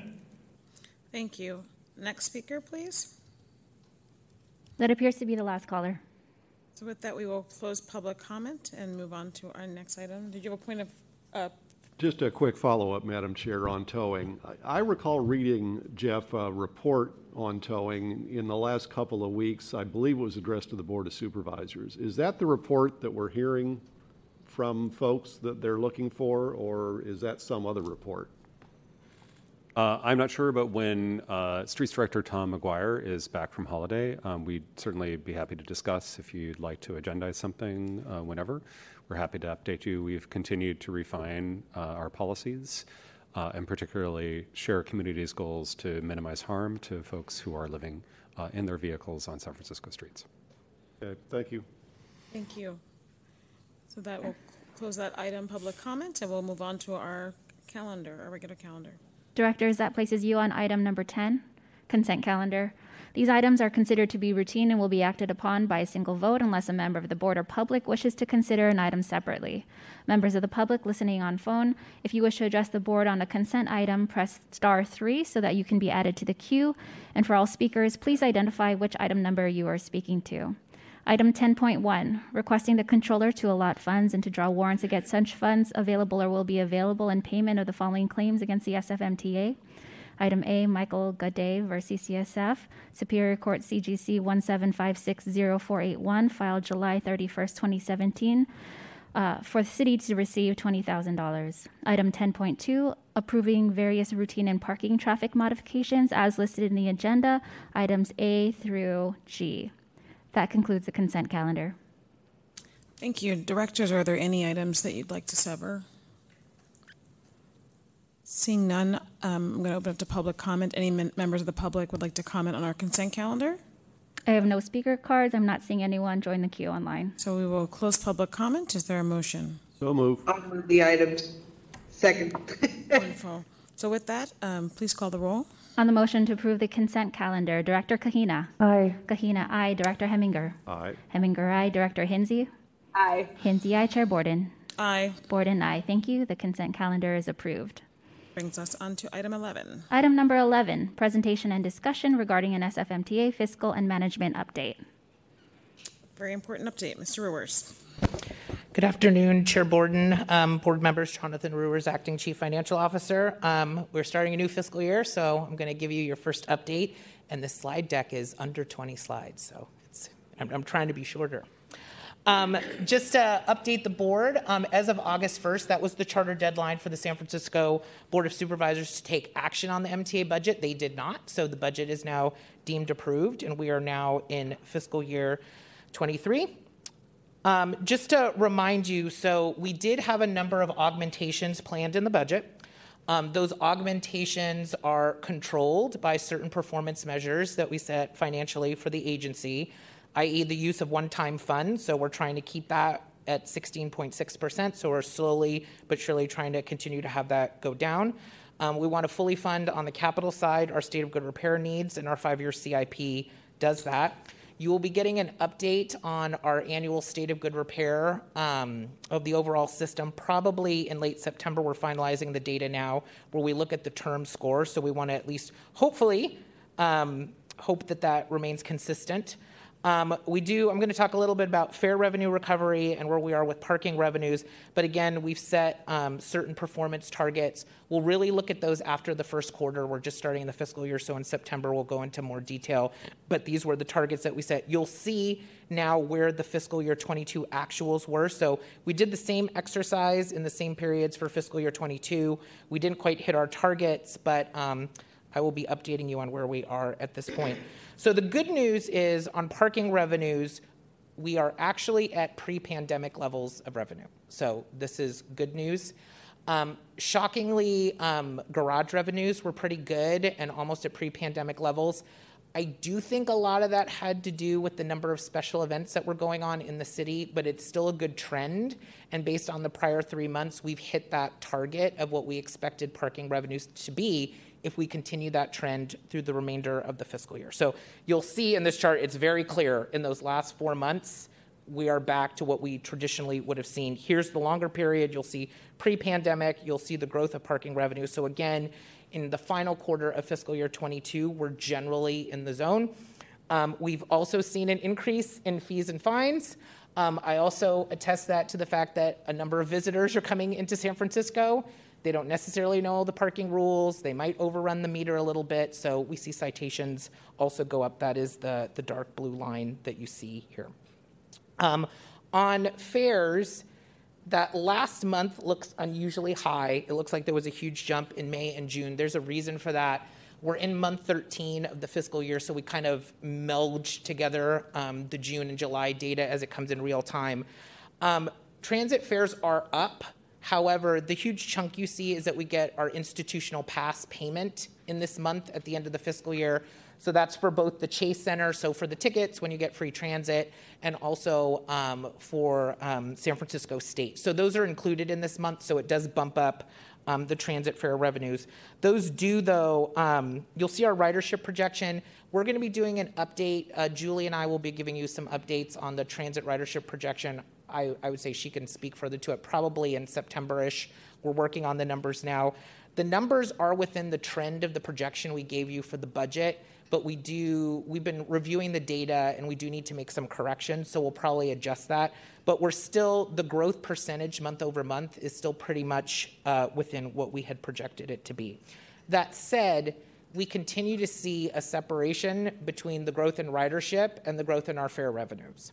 And that indicates, as we discussed during the budget, that we probably have fare evasion going on, probably at levels higher than we would normally expect pre-pandemic. We are working on that. We are consistently reminding our riding community to pay their fare and to follow the rules.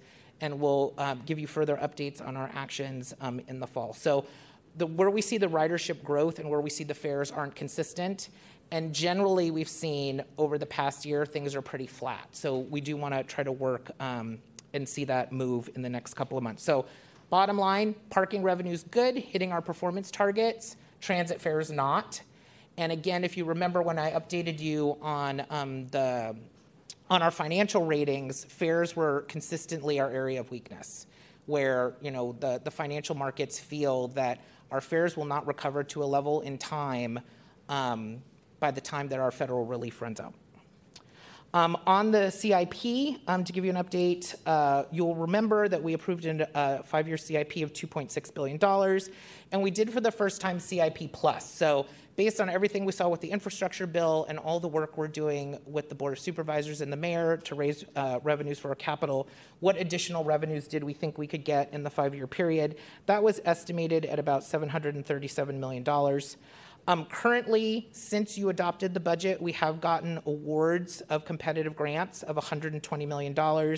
We've applied for another 10.6. What you don't see on there, because we just used the April budget, is we have another $200 million in applications out right now that we're hoping to hear about between probably now and the end of the calendar year.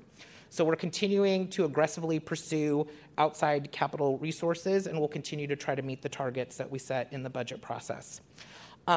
Unfortunately, as is generally and probably well known, Proposition A, which was the Muni Reliability and Street Safety Bond, did not pass. It did not get the 2/3 voter requirement. However, we were successful at getting more than 65% of San Francisco voters to support the general obligation bond.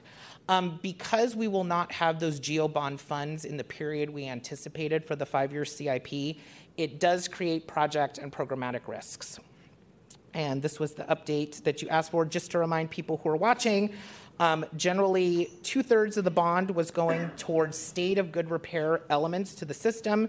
So muni facilities that were going to help us prepare for electrification of the fleet, continuing to make improvements to our streets to speed up and make transit more reliable, $10 million for our train control system replacement, and then 3 different categories on the streets. One, helping us get those quick build improvements done by the 2024 deadline, also some traffic calming improvements, really trying to catch up on our traffic signal state of good repair. We are doing a specific condition assessment on all of our traffic signal infrastructure right now. I don't think it'll be complete by the time that we update you on our overall state of good repair, but we will give you an update on where we stand with that infrastructure. And then major street corridors where we have federal and other grants and we need to close project gaps. So here are the risks. When we looked at it, we did take a good month. We looked at our project portfolio. We especially looked at cash flow requirements, which is where we have the biggest risk. So had the bond passed, we would have moved for an immediate issuance. Remember, for those following, the MTA intended on spending 2/3 of the bond early and upfront. We had a number of shovel-ready projects that required cash flow to advance.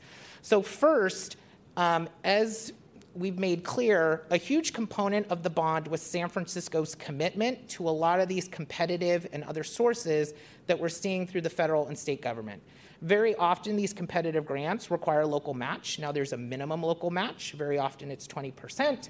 However, the higher the match, the greater the local commitment, the greater likelihood that the MTA and San Francisco would successfully get that grant. It doesn't mean we're not going to apply. It doesn't mean we're not going to try. It's just, sometimes it can be 1 or 2 points as to whether or not you win. It will be harder for us to win some of these grants because we don't have as much match and as much leverage available to the agency. Second is our muni fleet electrification and the state of good repair of our facilities. So we'll be providing you an update on where we are with electrification and our policy also in the fall in the coming weeks. The key component, though, in order for us to achieve that electrification of the fleet is to have the charging infrastructure in place at our facilities. It also so happens that those facilities are, at least 2 of them, are over 100 years old. So major state of good repair, major future-proofing the infrastructure. Again, we're going to have cash flow constraints on some of those projects. Like there are large, over $100 million projects. The agency will manage that, and we do think we can manage that over the next year. We'll look to see what happens with the sales tax in the coming months. But because we don't have immediate cash flow, we have to look to other ways to fund these projects, which will likely involve financing. That financing makes the cost of these projects more expensive. So the agency has to put this infrastructure in place. We have to replace this infrastructure. It will probably take a little bit longer, and it will be more expensive because we don't have the immediate cash flow to keep these projects moving. On the street safety side, as I said, there was a component of that $30 million that was set aside for quick build. We were hoping to get a one-time major infusion of dollars. As you know, getting huge chunks of dollars at one time for our street improvements tends to be difficult outside of a competitive grant. We will continue to work to try to fund those improvements, but the scale that we were hoping to get to immediately and quickly will definitely be more difficult. Again, you will see in our State of Good Repair report, and we've consistently made clear that traffic signals are one of those areas where we have a significant State of Good Repair backlog. And traffic signals impact everybody. It impacts the transit system, it impacts drivers, it impacts our ability to add pedestrian countdown signals and audible pedestrian signals for those who need it, making those safety improvements when we can't invest in that infrastructure. And so again, that backlog will continue and will grow because we won't have that one-time infusion. Just overall on our major corridor projects, again, we will continue to try to fund these projects meeting their immediate cash flow needs. But again, if we have to wait for a competitive grant to show up, if we have to wait for another source to show up for that construction component of that particular project, again, that's a delay. Delay equals cost escalation, and it will just be more expensive. So looking at our overall CIP, these are the impacts that we see with Prop A not passing. It doesn't mean we're not going to give it another shot with the voters, but there are consequences for us not having these dollars available immediately. So to just kind of review, our original CIP plus estimate on top of the revenues that we did expect to get in the 5-year window was in the $300 million to $1 billion range. Our estimate in April was $737 million. That range is now shrunk because we won't have the GEO bonds in the window that we thought, with the issuance timing of $457 million. Again, we will be aggressive, pursuing all other sources to try to fund the projects and meet the goals that we've set, but that's where we stand right now. Upcoming in the next couple weeks and months, we'll come again with our annual State of Good Repair report to show you what the condition of our infrastructure is. I believe the board asked for an update on, so what are going to be the revenue measures? What are going to be our other tactics? We'll come forward with an update of Transportation 2050 to kind of, now that we know where we stand, what are our next steps and options? And then we'll do the first quarter financial review after we have the first quarter. The board asked that we kind of hold the augmentations until we knew where we were revenue-wise in those performance measures. We'll give you an update, and then we'll move forward with some of those program augmentations, hopefully in September, October. And happy to take any questions, and if there are other items you'd like us to bring back, we can certainly do so. I know that Director Hinsey has a question.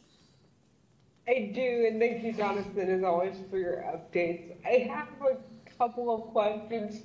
One is, I was wondering, since the sales tax is now officially on the ballot, as of a couple weeks ago, I was wondering if you could sort of lay this update in the context of the sales tax, and that sort of fight that we're going to have upcoming here, sort of how that lays in with everything that you just presented. Mm-hmm.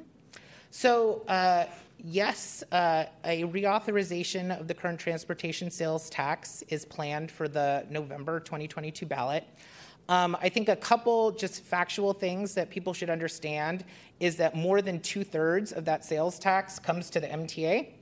Of that 2/3, a component of that sales tax will add dollars to our ability to advance Muni Forward projects. We have spent all those dollars in the current expenditure plan. That category is now at 0, which is why we added some dollars in our GEO bond for that, because there are no sales tax dollars left. So hopefully with reauthorization, we'll have some dollars to be able to continue to add reliability improvements to the streets.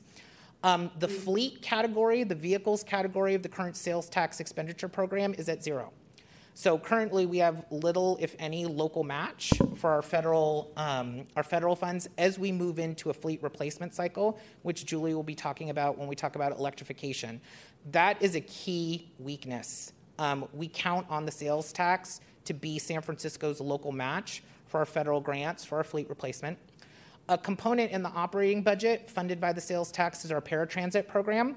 So when we come forward with the budget every year, the only component of operating funds that come from the sales tax is for paratransit. And that's well over 10% of the expenditure plan is paratransit in the upcoming sales tax. We've got about 2 more years of funding in the current expenditure plan, and then that category will also be exhausted. So there are significant risks for the MTA associated with the program. There are very critical categories and funding sources that we count on from the sales tax. So those are factual statements, and we will leave it to the voters in November. All right. And then just to clarify, so you mentioned in your presentation that we have a few off-ramps that we built into our budget, and the first one, it sounds like, will be later in the fall, correct?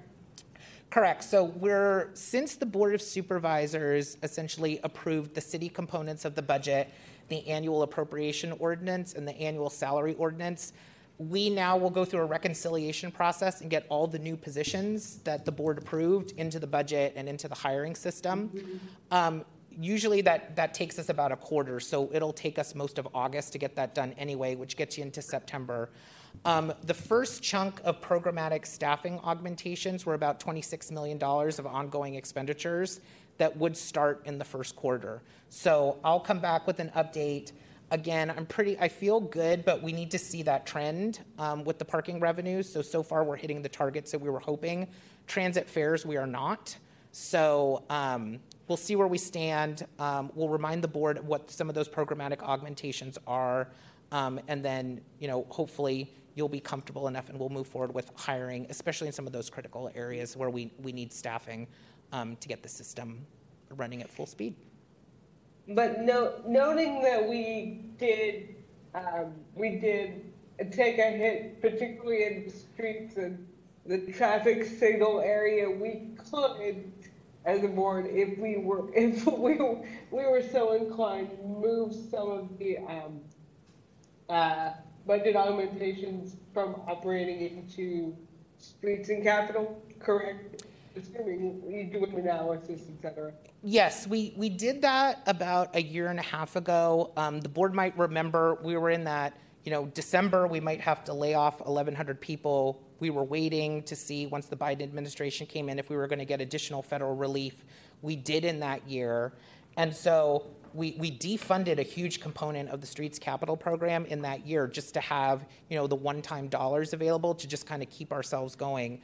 The board asked us to restore that, which we did in fiscal year 21.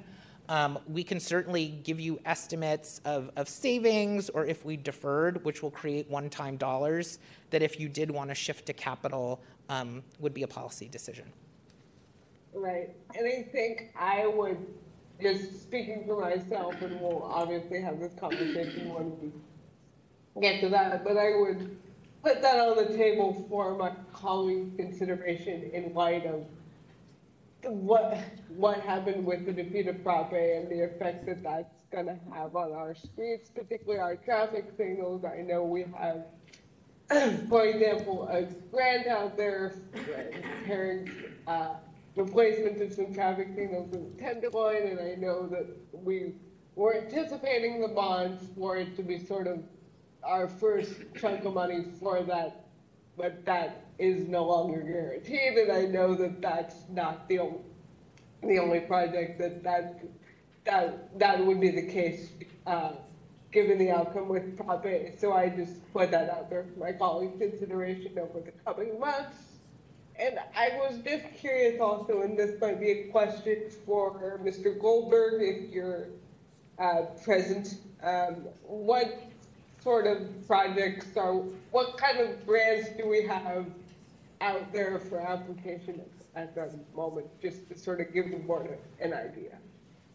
Thank you for the question, Director Hinsey. I'm Joel Goldberg, Manager of Programming and Grants for SFMTA. We have so many opportunities coming through the new budget in the bipartisan infrastructure law. We're doing a lot of in-reach within SFMTA, coordination with the city family, coordination with the region and even the state on some of these opportunities. For the street side, we have an exciting Safer Streets for All program with applications due on the 15th of September. The Highway Safety Improvement Program, also related to street and traffic signal upgrades, has applications due, and that's a program we always get a couple of $1 million a year for, so we're successful. And then a calendar that's going to keep us really busy through the end of the calendar year. What's really good about this new grant cycle is that in the past, when a new administration would come into town, a lot of these funds would be one-time. But what we're seeing with the new administration and the BIL is that these are the first of annual cycles of these grant opportunities. So what we've also learned over the years is sometimes if we don't get funds for a project the first time through, we can try again. And so with the new BIL legislation, if we don't succeed, all of our grants and projects gestate for another year. They develop a little bit, and our odds increase. But as Jonathan alluded to, we're going to have to be pretty creative about the local matching contributions so we can maximize the amount of grants that we receive. All right. Thank you, Chair. Thank you, colleagues. Thank you, Jonathan. Thank you. Director Heminger. Thank you, Madam Chair. Jonathan, could you put up slide 6 again?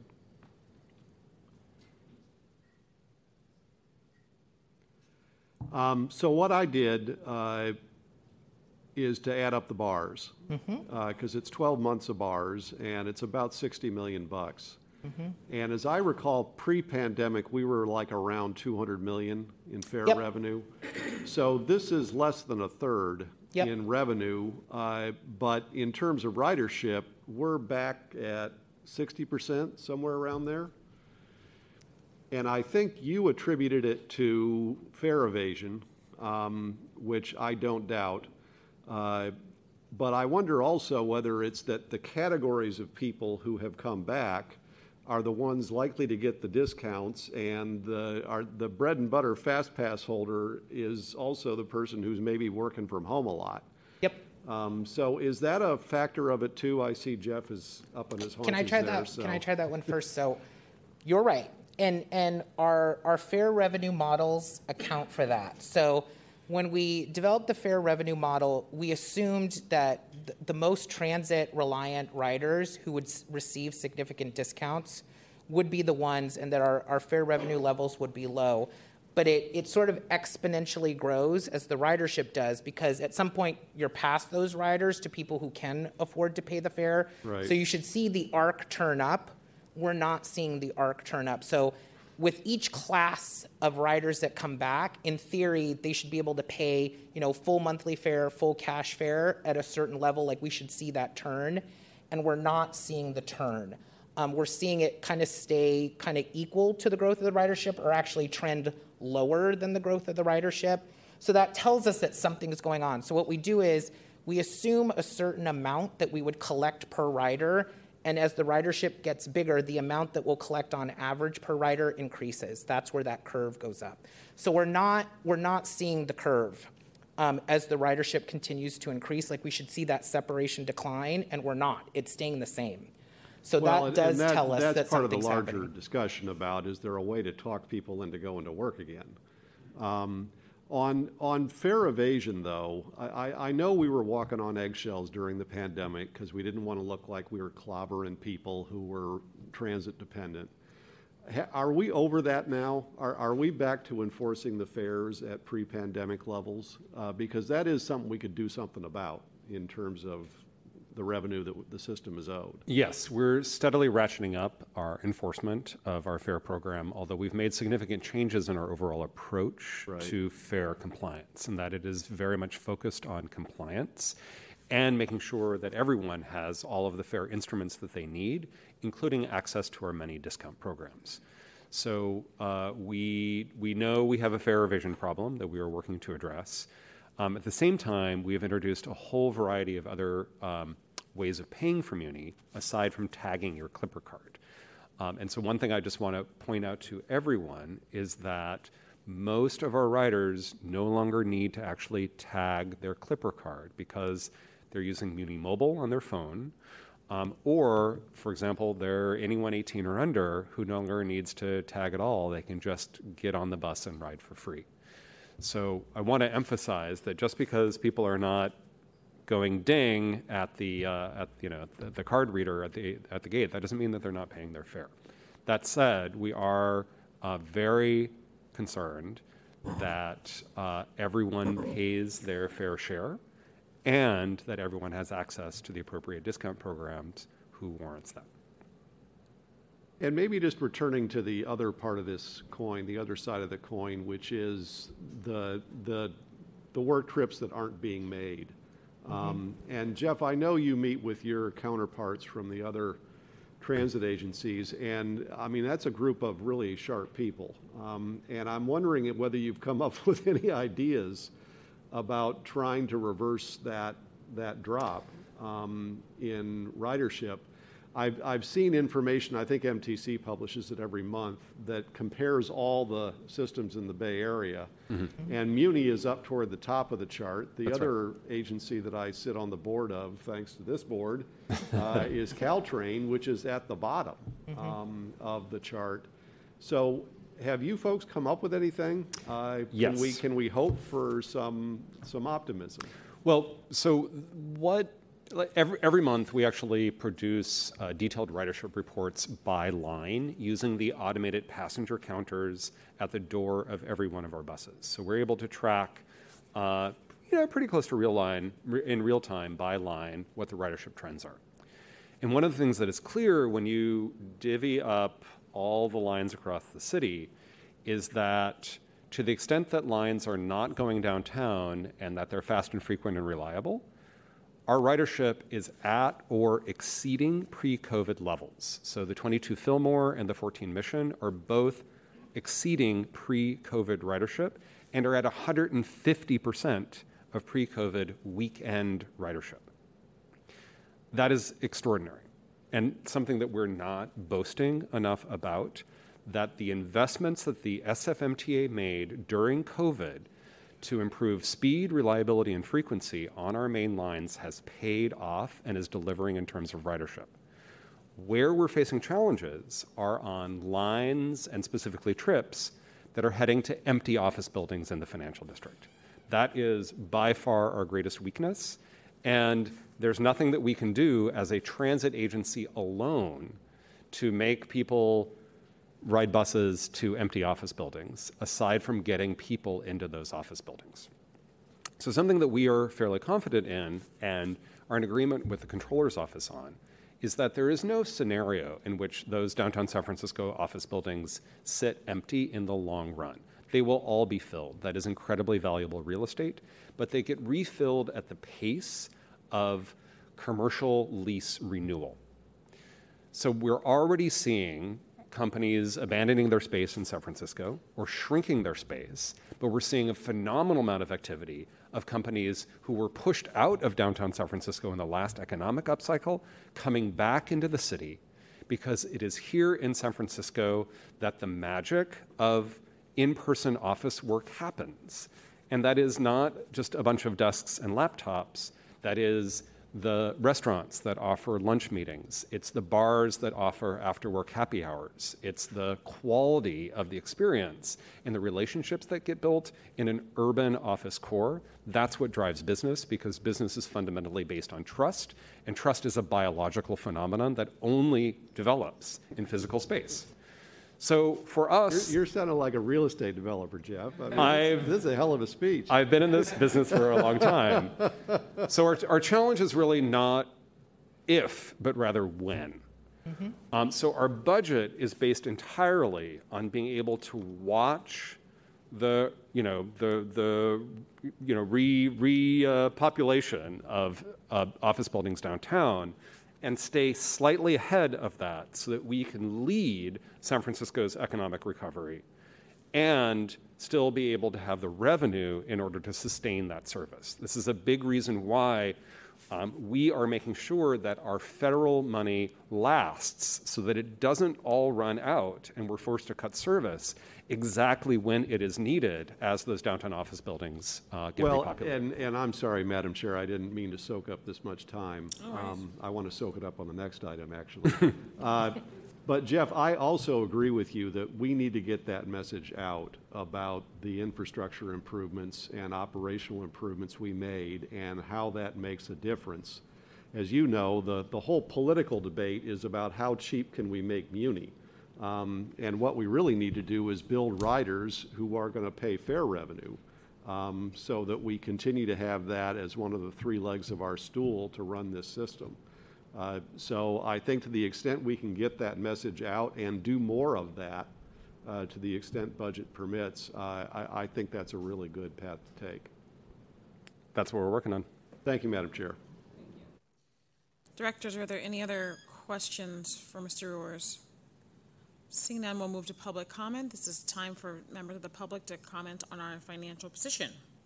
I have one speaker card, Paula Katz. Hello, Paula Katz again. I know you're looking at the the budget from a macro level, but I'm going to discuss a micro level. And I'm going to ask the SFMTA, Mr. Tumplin, if they can't find some money in the new budget to cover the routes that you added on July 9th, where you used the money from the ELK bus, where you eliminated the route from West Portal to Embarcadero. Mr. Ruers announced last week that as SFMTA has severe resource issues, they reduced service on the L bus and truncated the L bus at West Portal to make changes on other routes. And there are 2 or 3 routes that that SFMTA has told us about. But as I've pointed out, it's the board's responsibility under the charter to approve all route changes, and I assume you also approve how the money is spent. When you were told on May 17th that SFMTA was going to do this, was going to end the L bus at West Portal, you were told it was because they wanted to alleviate overcrowding on the L bus, and that by eliminating the West Portal to Embarcadero route, they would use the money and they would increase the frequency on the L bus and alleviate overcrowding, and buses would come every 8 minutes instead of every 10 minutes. What they didn't tell you, and what we didn't find out until a few weeks later, is that they were going to use a substantial amount of that money to fund other routes that they were also doing that they didn't have the money for. And instead of coming to you to get the money, they decided that they ended up violating the charter by substantially changing the L bus route and using the money for other segments. If SFMTA could find the money to fund those other routes and restore the West Portal to Embarcadero segment, we could resolve the charter violations. But if not, we'll see. But that's my request. Thank you. Next speaker, please.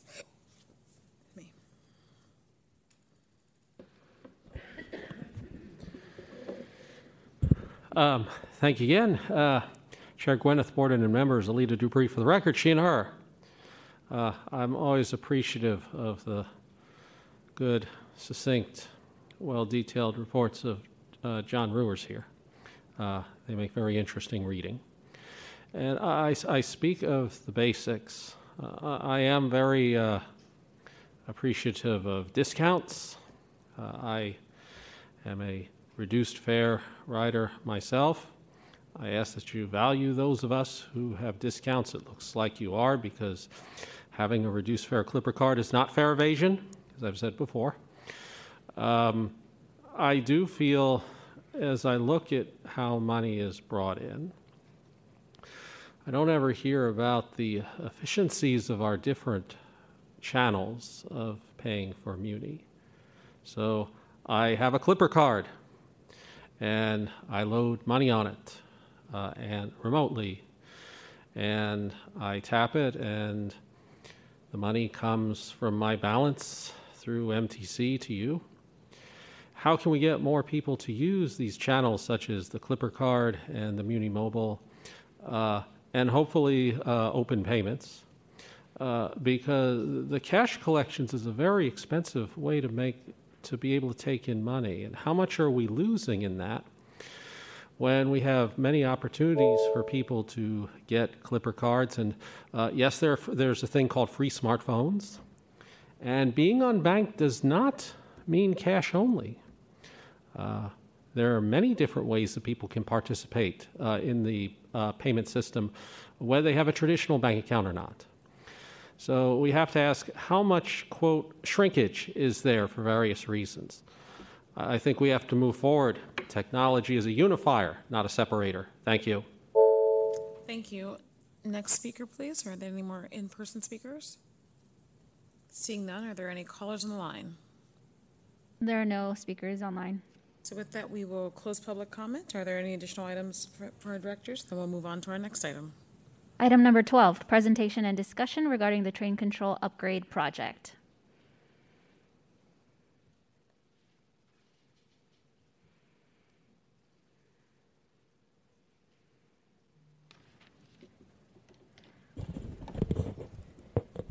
Good afternoon, Julia Kirschbaum, Transit Director, and it's a pleasure to have next to me Dan Howard, also new dad. This is his second day back. Leading the train control work and working to create a project that truly learns the lessons of our past projects and ultimately delivers a reliable product that minimizes customer disruptions. I know I start every train control presentation with this, but I truly feel that this is our most impactful transit improvement project. It is a key element of the subway renewal program and the Muni Metro modernization. So it will be complemented by surface investments in Muni Forward, as well as complementary infrastructure replacements related to our traction power system and our trackway. The train control replacement project is very, very complex, and it has very few U.S. peers. Only BART and New York currently have similar automatic train control systems. We are fortunate that BART is a couple years ahead of us in terms of doing a replacement, but they are really the only agency in the U.S. attempting to do this kind of next generation upgrade. And no U.S. system has the surface and subway characteristics that our system has. So both the New York subway as well as the BART system are completely grade separated and don't have the traffic interaction pieces. The good news is that there are many international peers that we can learn from, and that the products that we're trying to procure is really tried and true technology. And so one of the things Dan is going to talk about is that this is a design build contract, or a form of a design build contract, in that we are putting out performance expectations and really letting the industry be the expert in terms of the product. That is critical for them to be willing to keep us up to date and current. It was a big challenge with the Thales system where we were very prescriptive on what we were looking for. The bad news is that the uniqueness of the project is making the contractual process much more complicated than we anticipated. And there really isn't a existing city contract framework that we can immediately point to, so we are having to forge our own path. This has created some challenges to our timeline, which I know the board is frustrated about, and happy to take that feedback at the end. We did pause the project during COVID to address emergency needs. We just absolutely could not be working on a project of this scale while dealing with the day-to-day needs we needed to under COVID. Dan himself was one of our kind of key support people in the Department Operations Center. We restarted in earnest about a year ago, and we had really expected to have this RFP issued this summer. We are now tracking closer to late fall. Dan will explain some of the unique aspects of the contract and some of the delays we've encountered, but I do believe that spending the time up front before the RFP is issued is the best path to minimize future risk. And then lastly, before I turn things over to Dan, I do want to apologize that the presentation did not take a deep dive into the financial picture for this project. I know that is something that the board will have questions about. The project is fully funded for the 5-year CIP, but it is a 10-year project, and we are going to have to continue to pursue discretionary funding in order to close some of those out-year gaps. This isn't unique. Many of our large state-of-good infrastructure projects are following a similar pay-as-you-go effort, and we do think that the project has proved to be very competitive for outside funding sources. But I did want to just state that up front, and then Jonathan is here to answer the much harder questions I'm sure that will follow related to the funding process. So with that, I'm going to turn the presentation over to Dan, and then between us, we will field questions. Thank you, Julie. I'm Dan Howard. I'm the project manager for the train control upgrade project. And moving into the presentation, I wanted to give, since we have several new board members and it's been a little while, wanted to give a little bit of an overview of the project benefits and what we expect to accomplish with it. First, taking a look at train control today, obviously our system is over 30 years old or approaching 30 years old and will be over by the time that we replace it. It has worked really safely. That's been one of the major upsides of the Thales system that we have. But it is showing signs of age, and it's also showing some flaws in the design that we could improve upon with later and more modern technology. It's also completely separate from the surface. So as everyone knows, trains going between the surface and the subway, as they enter the portal, there's a transition handoff that happens, and that's often a source of delay. The surface, once they're out there, each of those signals is independently controlled. There's no central reporting back, and so there's limited opportunities for the folks in central control to influence the progress of the trains as they move towards and away from the subway on the various lines. There's three main conditions that we plan to address with the project. The first being the customer experience. The customer experience pre-pandemic in the subway was not great, as we all remember. And a lot of that came from the lack of reliability that the subway had to offer, and there are various sources of that, but one of the chief among them being the train control system itself. We have trains that were non-communicating or experiencing ATCS computer failures, and when that happens, the issue is that the schedule and the mode of operation is designed assuming that the trains, when they hit the subway, will run at between 30 and 50 miles per hour. When they experience a communication failure, for example, they have to go at half speed and often as low as 10 miles an hour. And so just like on a freeway, if you have cars or vehicles that expect to be going 50 miles an hour and they're actually going 10, you create bottlenecks. And that's something that we've been tracking since we've been able to have the data, and we posted that information online where we track the amount of vehicles that are in queue at Embarcadero, which is a key symptom of those bottlenecking and those backups. Right now, those are kept at low levels because the subway system is not being pushed as hard as it was in 2019. And what the ATCS, or what the CBTC system will enable us to do is it'll enable us to more reliably achieve those performance targets without the glitches and computer failures that we see today. The other things that we think that we can address with the project are more issues of design. We have, by the nature of the Muni Metro system, being its heritage as a streetcar network, we have all of the lines on the surface converging into a single trunk line into the subway. And so because of that fact, sequencing the trains is really important, particularly at the DeBose Junction, at the West Portal Junction, and secondarily at 4th and King and some of the other major junctions. The CBTC system being able to track those trains on the surface would allow the computer system to aid the controllers in central control to perform a sequencing so that the trains are not arriving at the same time, that they're not delaying each other, et cetera. So the last issue that this system will obviously address is the age of the system. So even if we were to replace the system in kind with no new design or no new technology, we would still be achieving benefits just due to the reliability of the individual components.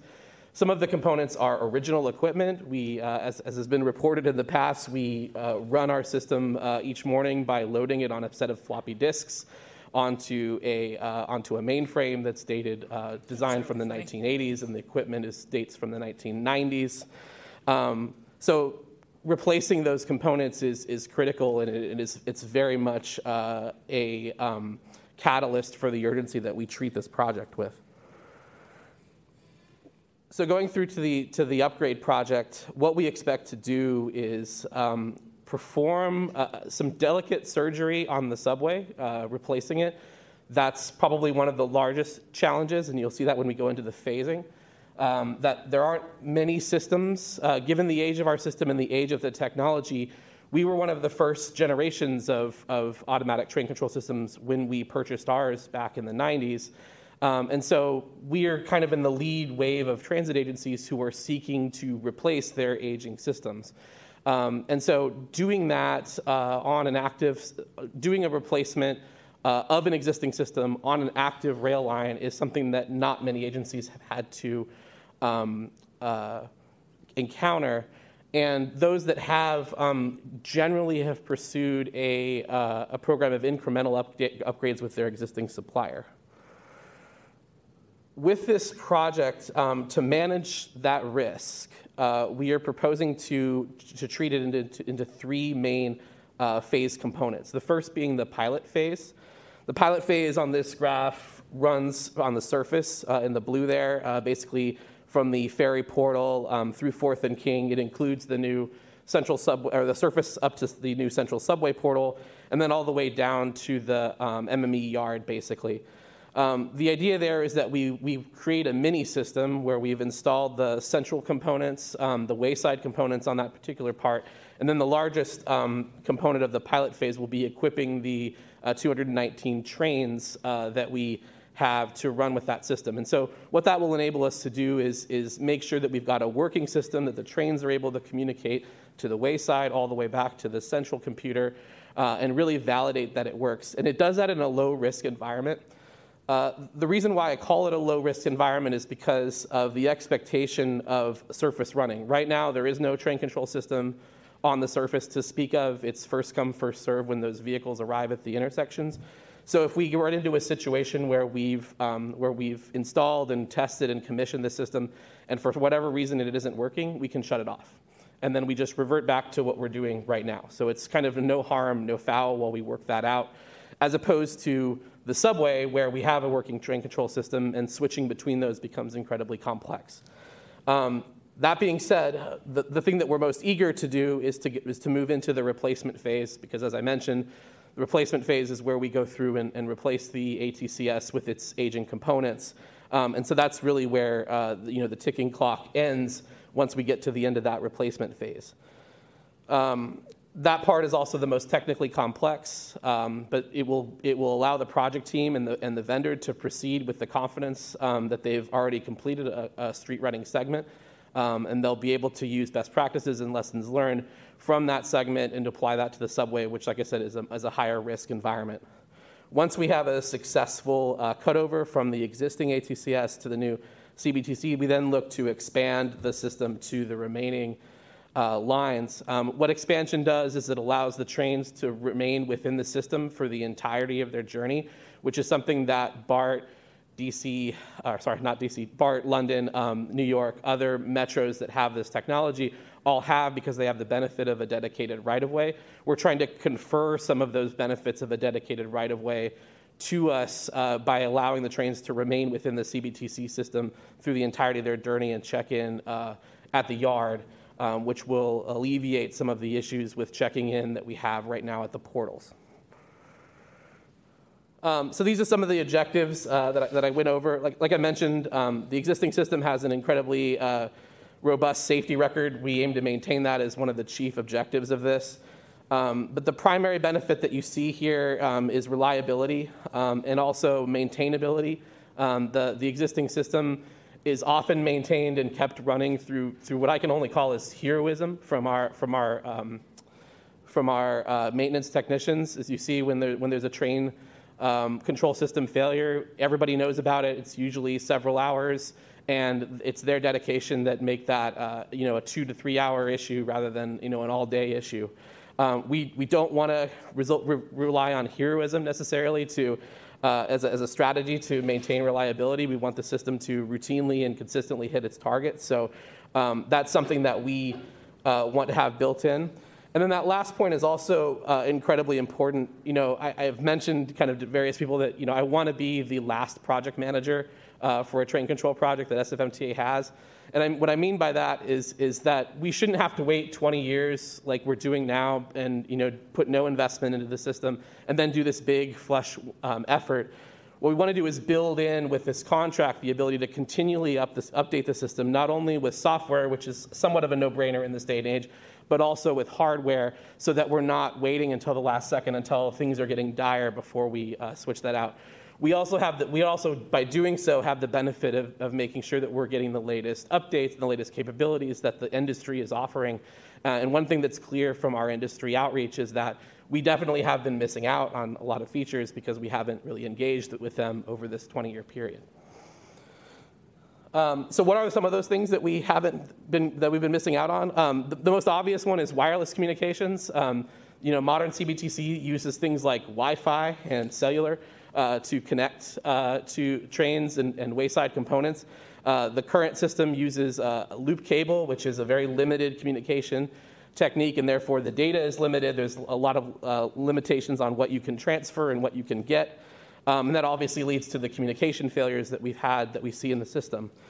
We also obviously get a lot of the goodies that you come to expect with modern systems. You get automated data analytics, diagnostics. We can check on trains and their health while they're running in service, so we can potentially be more proactive with our MRU deployments. We get spare parts and technical support involved in that as well. The system also provides the promise to integrate more closely with our traffic signals. So particularly on the T-line, that's a place where the investment that we have will result in fewer delays by better coordination with the traffic signals and ensuring that the trains are arriving on a green light.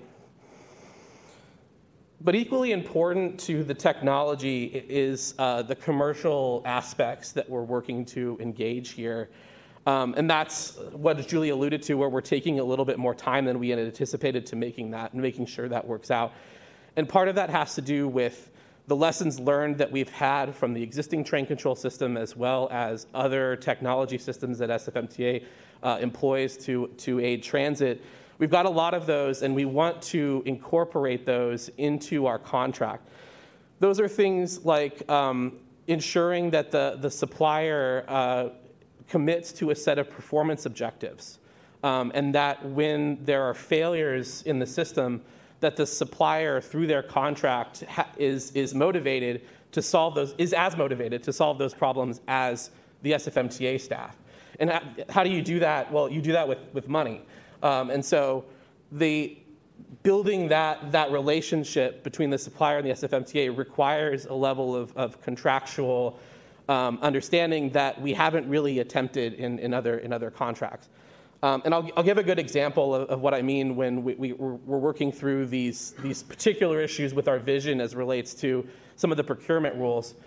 One of the things in order to achieve that vision is we want to negotiate the support agreement up front.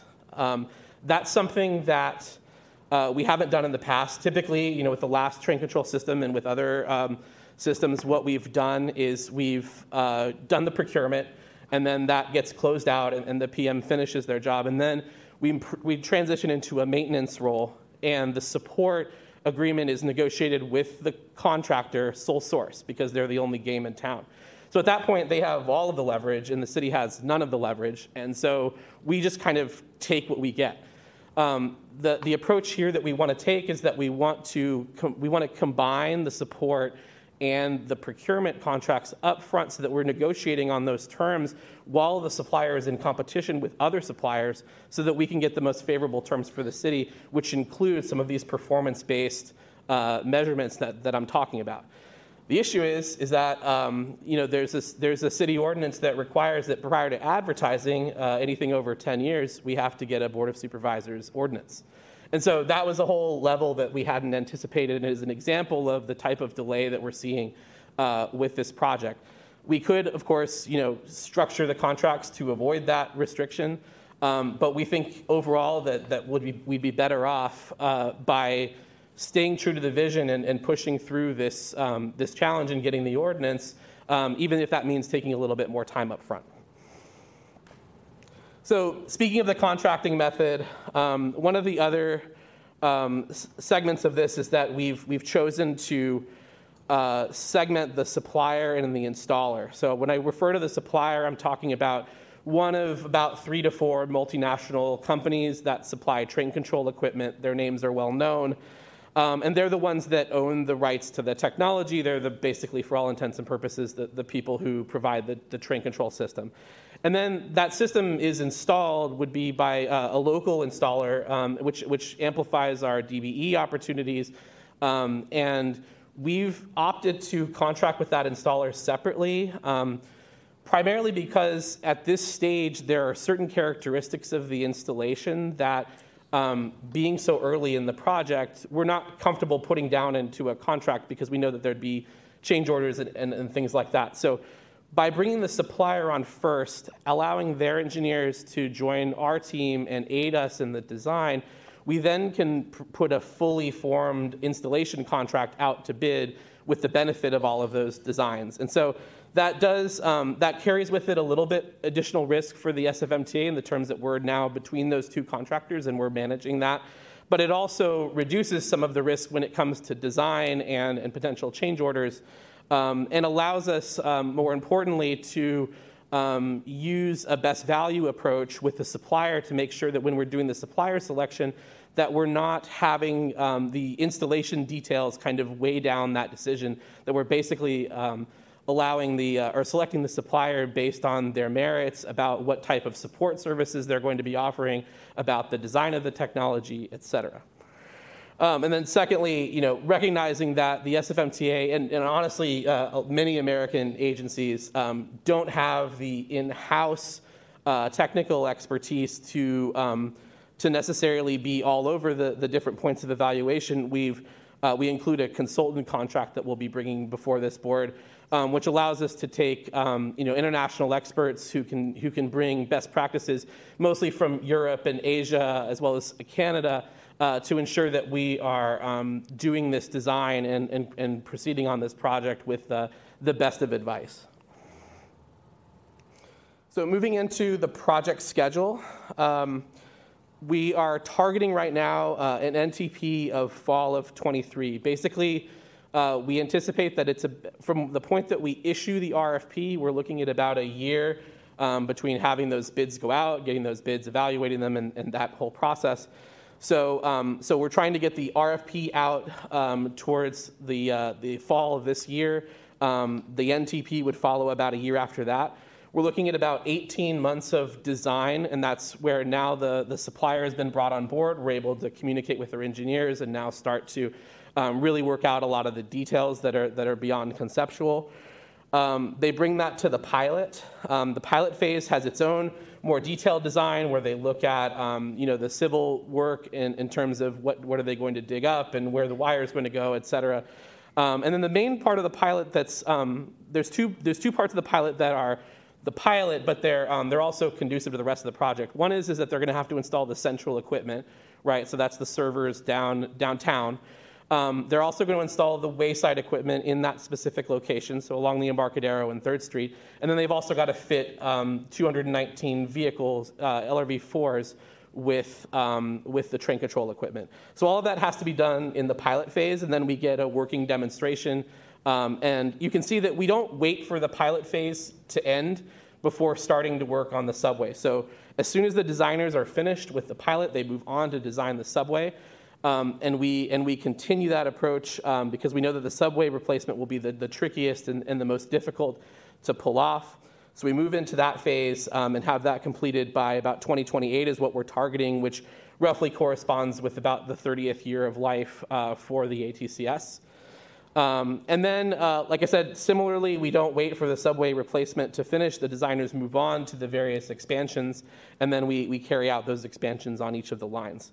At that point, we enter into the support phase. Remember, we're shooting for this to be a single contract, so the contract won't end necessarily at the end of the expansion phase. We just move into a different phase of it where we go into the support and the life cycle. The overall budget for the procurement part of it, we're anticipating right now at about $560 million, and our estimate right now is that the support costs will range of about $10 million a year. So next steps, as I mentioned, we have a draft of the RFP. We have it's technically sound. We've reviewed it a number of times from a technical perspective, but there are some key contractual issues that we're still working through with the city attorneys and the procurement folks to make sure that we are achieving our vision in a way that's consistent with state, federal, and local procurement rules and guidelines. Once we have that RFP finalized, we'll bring it to the board. We anticipate that being in the fall. As I mentioned, we have to request a waiver through ordinance to the Board of Supervisors. That's adding a few months to the timeline, and the goal is to release the RFP before the new year.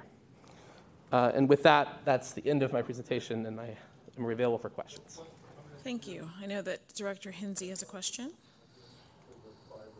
I do, and I'll be brief since I know this is one of Director Hammond's passions, so I'll let him asked, I think, most of the questions.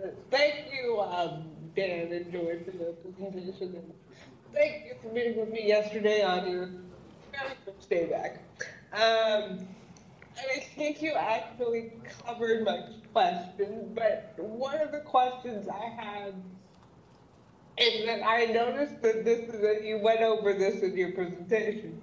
You went over that this is going to be a 10-year project, and the installation for the last one, also took a while.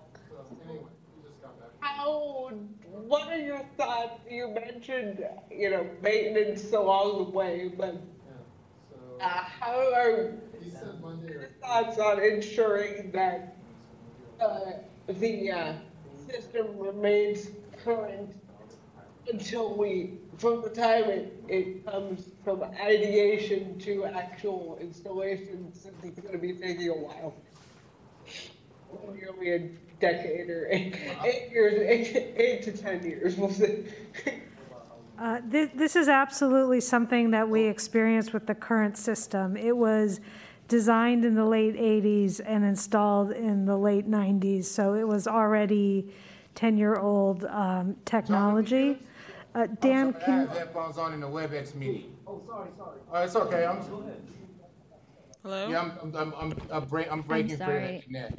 Everything okay over DT, we're picking up, Corwin, we're picking up your mic. Can you please mute yourself? Thank you. My apologies, Colin. So, Dan, I know this was one of the most important lessons learned driving the project. Can you answer Director Hinzey's question? Yes. So that is a chief concern that we had, obviously, given the length of the project and the way that technology improves over time. We don't want to put ourselves in a position where we've just completed this brand new system and only to find that it's out of date. So within the procurement phase of the project, we're building in specific milestones where the design could be reopened in a limited basis to account for, among other things, regulatory changes, changes in operating system, and other technological changes, as well as to take advantage of the supplier's current offerings. The other thing that we're requiring, that we're planning to include in the RFP, is that the suppliers need to provide us with a product roadmap, which says this is the product that they're planning to offer our city. And this is where it is and within its life cycle. Is it an older product? Are they planning to replace it? What is that cadence? And then we see where we fit in with that. That'll probably be part of the negotiations. And the goal through that will be to make sure that we emerge the procurement side with the latest offering of the most service-proven version of their system. And then moving into support, we would then follow their product roadmap and maintain the system and update the system according to that life cycle. All right. And then, Jonathan, if you're I'm assuming you're here for this item. Could you tell us a little bit more in detail about the funding? And were we dependent on any of the funding that was in CIP Plus? I know the GEO bond had, I'm going to misstate the number here, but I think it's $10 million allocated for this project, so I know we'll have to backfill that. But to what degree are we dependent on the CIP Plus for this? Yeah, so two things. One, as Dan's laid it out, there are multiple phases, and we're planning for the cash flow of each of those phases. One thing that turned out to be good that I gave during my update was the fact that we got that significant TIRCP state grant award, Transit and Intercity Rail Program. In the 5-year CIP, we assumed an award of around $80 million, but we got 116. So we beat our revenue expectations. Part of that grant is for the train control system. So we'll have more cash revenue sooner to cover the cost of the project. The other element in the overall funding plan for the project is, as Dan said, we're replacing the pre-existing advanced train control system. So we do have federal formula funds that, would have gone to train control as part of its cycle of replacement. That said, it's for replace in kind. Those are state of good repair dollars, and the first phase has to do with the pilot on the surface and the expansion. So between the state grant, between some money we anticipate getting from the state between February and November, we can meet the cash flow for the project to keep it on schedule. In addition, in the 5-year CIP that you adopted in April, we accounted for the 5 years of cash flow required for this project to keep it on the schedule that you saw. So will be another phase is raising the funds for the project that will follow the individual phases. But in the way that Dan's laid it out, success always leads to our ability to secure additional dollars. But the immediate phases are funded. The work that Dan's doing is immediately funded. The state grant that we got will continue to meet the cash flow requirements of the project. And for the 5 years that we have in the current CIP, we've provided the revenues necessary to keep the project on schedule.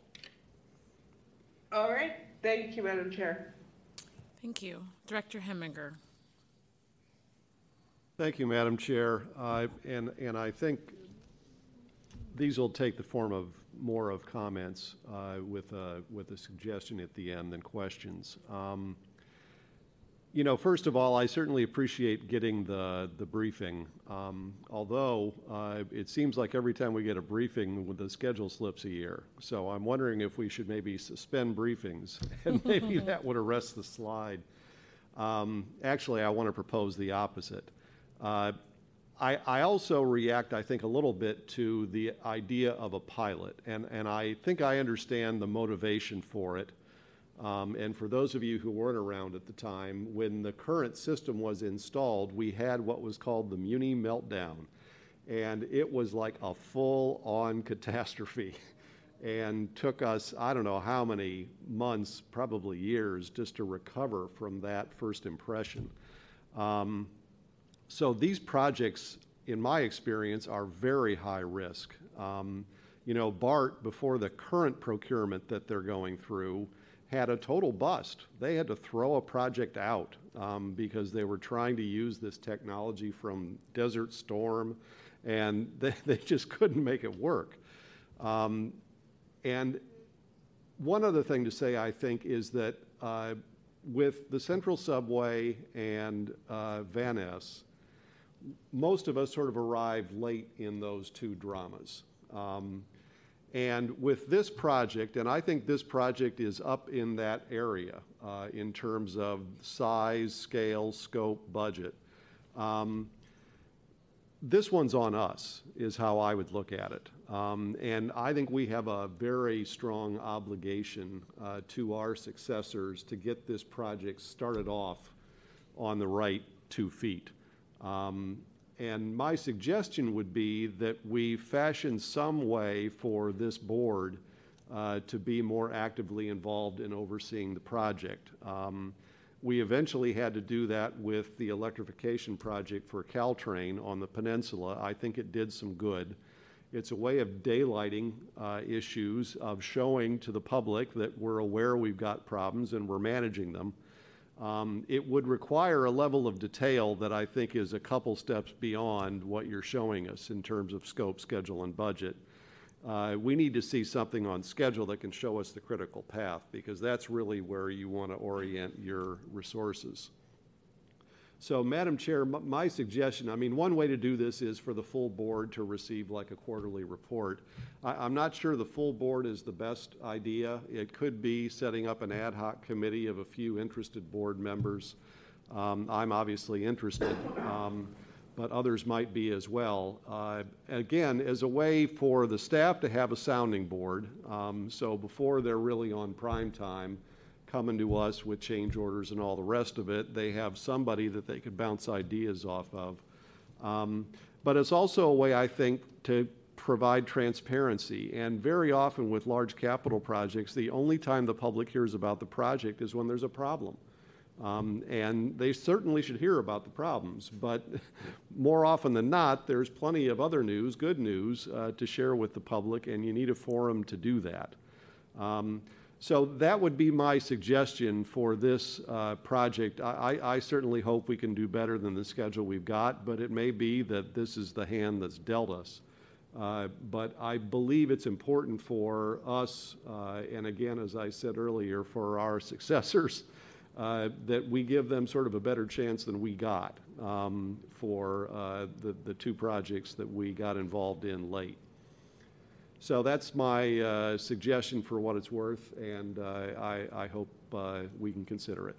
Through the chair, if I may. Yes, please. Director Heminger, I would warmly welcome stronger engagement from the board in the form of not just oversight, but also helping us to clear some obstacles.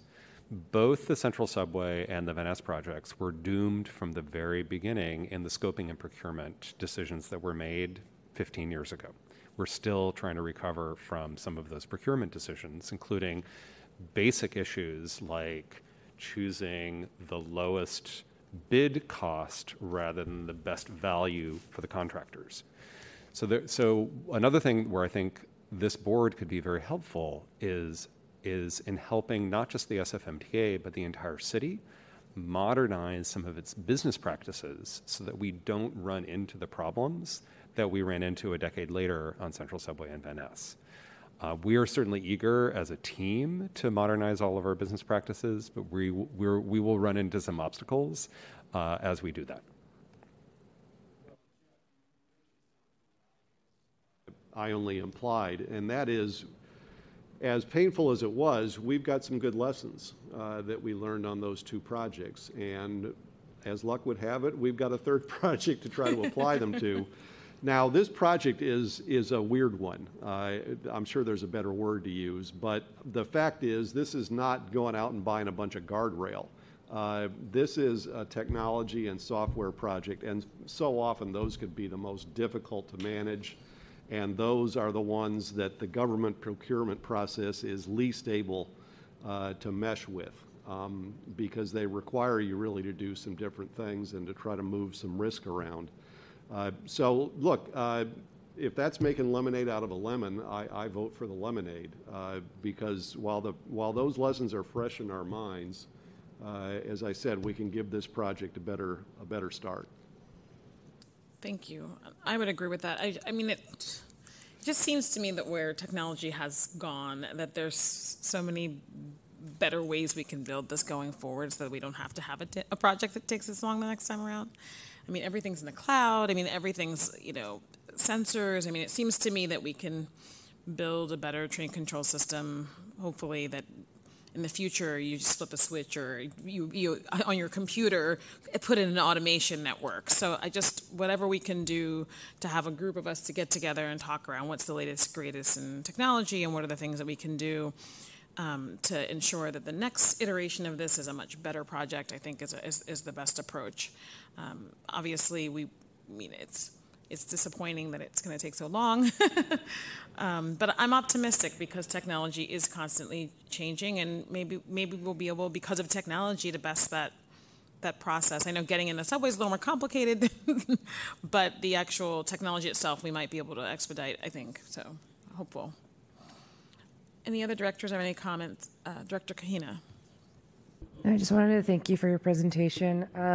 I completely endorse Director Heminger's suggestion as well. I think having a working group or a subgroup of the board would be wonderful to help shepherd this through the project and create more transparency about some of the obstacles that we see.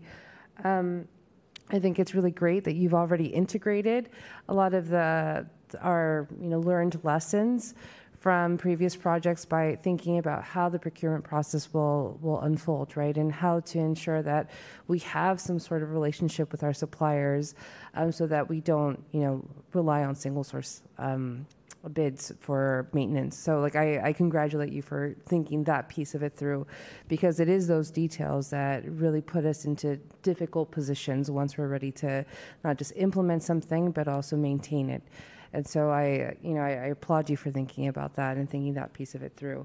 The only piece I would probably add to the mix is that I would really want to learn more about how we're going to ensure that we're integrating equity through our procurement processes. And so understanding, this is a pretty large project, and it is one of those projects that I think we want to be proud to support.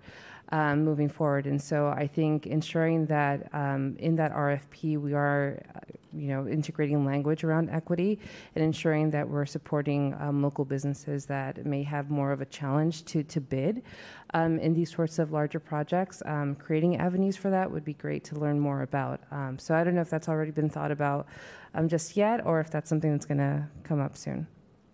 Thank you for that question. It is something that we thought a lot about upfront, in part because the suppliers themselves don't really lend themselves to small businesses. As Dan mentioned, these are multinational companies.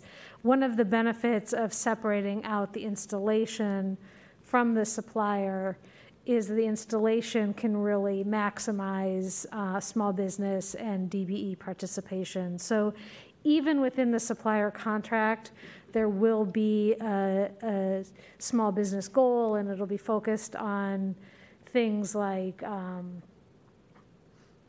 contract processing and things that are, even within the supplier side of the world, possible to subcontract. But that will be a relatively small goal given the nature of the technology. And then on the installer side, as well as on the consultant support side, we'll be able to have a much stronger DBE portion. And Julie, when we come back to you for the RFP, one of the things that we've been thinking of as a project is that these contracts, those 3 contracts that we showed up on the screen, those are all part of the same project. So we're treating them within the project as a family of contracts, not looking at them each individually. And we'd be happy to share that as a kind of an early topic for the committee to review to make sure that the board is comfortable with the percentages we're pursuing. That would be great. Thank you. Any other comments from directors? Seeing none, we'll move on to public comment. This is time for members of the public who would like to comment on our item number 11, train control system, 12. Item 12.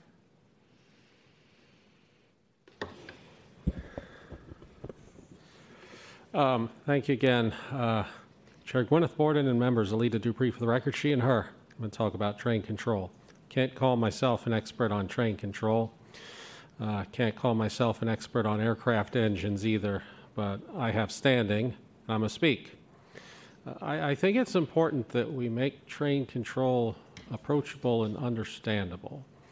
And I have some experience with train control, having used the L and the 7 lines of the legendary and historic New York City subway, which I'm sure some of you have seen and maybe even used. And once you experience communications-based train control, you don't want to go back to the old way. And so as I think about being able to apply this to the street running sections is very important. It's kind of like bringing in airplanes into airports through air traffic control. If you ever do plane spotting and listen to ATC, and there's plenty of videos about plane spotting, and you can hear about various separations of aircraft by size due to factors such as wake turbulence. And so this has to be approachable for the public to understand. I don't think it should take this long. And I hope we can sell it to the Board of Supervisors. I don't know what their appetite is for this kind of project. I fear they may say no. So I think we have to have a backup plan with these, with this contracting so that we can go forward because we are a muni, an independent muni. I would hope that the supervisors would say yes, because I believe it is essential for us to build a system that is more reliable and user-friendly. I use a subway sometimes, and I want a better subway. We have to make our plans and make it happen. Thank you. Thank you. Next speaker, please. Or are there any other speakers in the audience? Seeing none, are there callers on the line? We do have one speaker in the queue. Please proceed, speaker. I am that one speaker. Hi, good afternoon, commissioners. My name is Alex Landsberg, Research and Advocacy Director with the San Francisco electrical construction industry. Thank you for having this presentation. Thank you for this update. I think it's absolutely important for us to see how this process is unfolding and make sure that we don't run into many of the other problems that we've seen in our infrastructure upgrade processes or infrastructure development. What I want to specifically focus on is the contracting piece in this upgrade project. I think one thing that we've seen over and over again is that the more you fracture these contracts, the more problems that you have in actually executing them.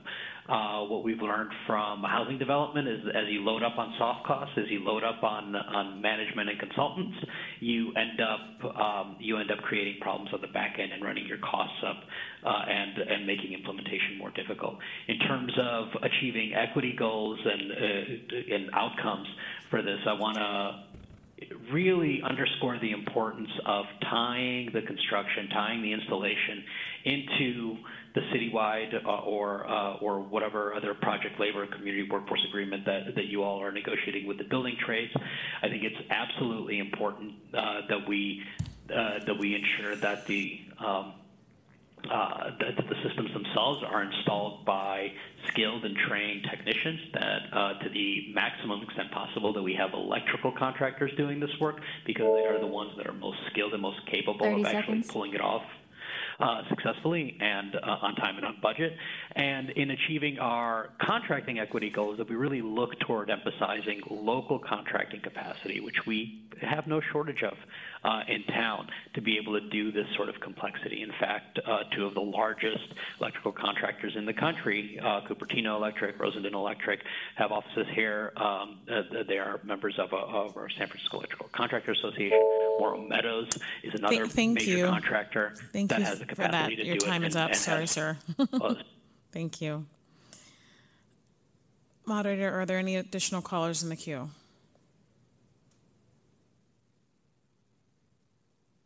I'm checking. It does appear we have one. I'm just waiting for them to confirm. Actually, no, we have no additional callers in the queue. That closes public comment. If there are no additional comments here, we can move on to our next item. Places you on item number 13, authorizing the director to execute modification number 1 to SFMTA contract number 1311R, job order contract for federally funded projects with Yerba Buena Engineering and Construction, to increase the contract amount by an additional $2.5 million for a new total contract amount of $7.5 million, to perform additional work related to infrastructure and facility enhancement and maintenance projects with no increase to the duration of the contract. Good afternoon, Madam Director and Directors. My name is Jun Park. I'm the acting Deputy of Contract Admin for Capital Programs and Construction. I prepared a slideshow to kind of explain a little bit about job order contracting. For San Francisco Admin Code 6.62 Job Order Contracting System, JOC, provides for an indefinite quantity contract with a predetermined set of bid items that are assigned on a periodic or task order basis for the performance of maintenance, repair, and minor construction projects.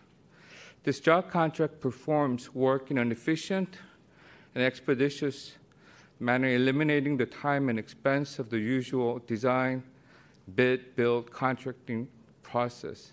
Currently, SFMTA, PUC, Public Utilities Commission, and Public Works utilize a program developed, implemented, and supported by a consultant with the master agreement from Public Works to manage job contracts.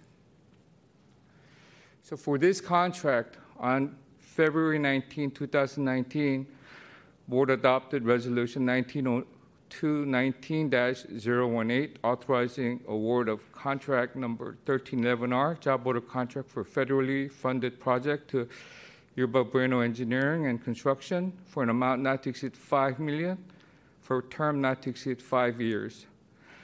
As authorized under SF Admin Code Section 6.62F, this mod number 1 will increase the contract amount by an additional $2.5 million for a total of $7.5 without extending the term of the contract. To date, we have expended about $4.3 million under this contract.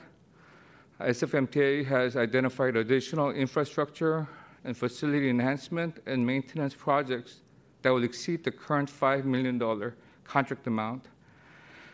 Currently, this is kind of small, but I wanted to kind of point out this job contract is used for minor maintenance repairs, basically all over San Francisco, for removing and relocating existing axle counter, to testing, inspecting, and remove and replace. Usually, typically, when we reach about 90% capacity of the contract amount, we issue a new job contract. And we were about to do that, but then the problem we're facing is the JOC program uses the software developed by consultants. So these bid items that are thousands of bid items that we choose from paints to concrete wall to doors to anything you could think of, everything under the sun. There's a software that is developed, maintained, and supported by a consultant, and that is inputted into the contract bid documents. Well, the current contract that SFMTA, PUC, and PW uses the consultant, citywide consultant contract managed by PW, and that contract is about to expire. So they are going through an awarding process right now. The problem is the company that's going to be awarded is not the same company. So when we get the new award, we need to update all of our bid documents to have the new software and new implementation. So we cannot wait for for this contract. So we need to right now increase our current contract by $2.5 million, which will allow us to continue serving the needs until the new contract can be awarded. Thank you. Thank you. Directors, do you have any questions? Director Heminger. I'll move the item. All right, is there a second? Second, but I think we didn't need to take public comment. No, I'm just going to take public comment now. Yeah. Yes. Any members of the public? There's no one in the room moving to the dais, so anyone on the line who'd like to comment on item number 13? We have one speaker in the queue. Perfect.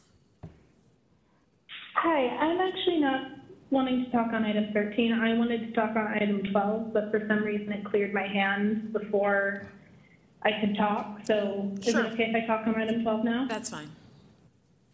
Okay, thank you. I'm training to be an electrician here in San Francisco, and I've been really working forward to working on the train control project that item 12 was about. And I'm just curious if this is going to be 100% union and if it's going to be covered by a PLA labor agreement. So thank you. Thank you.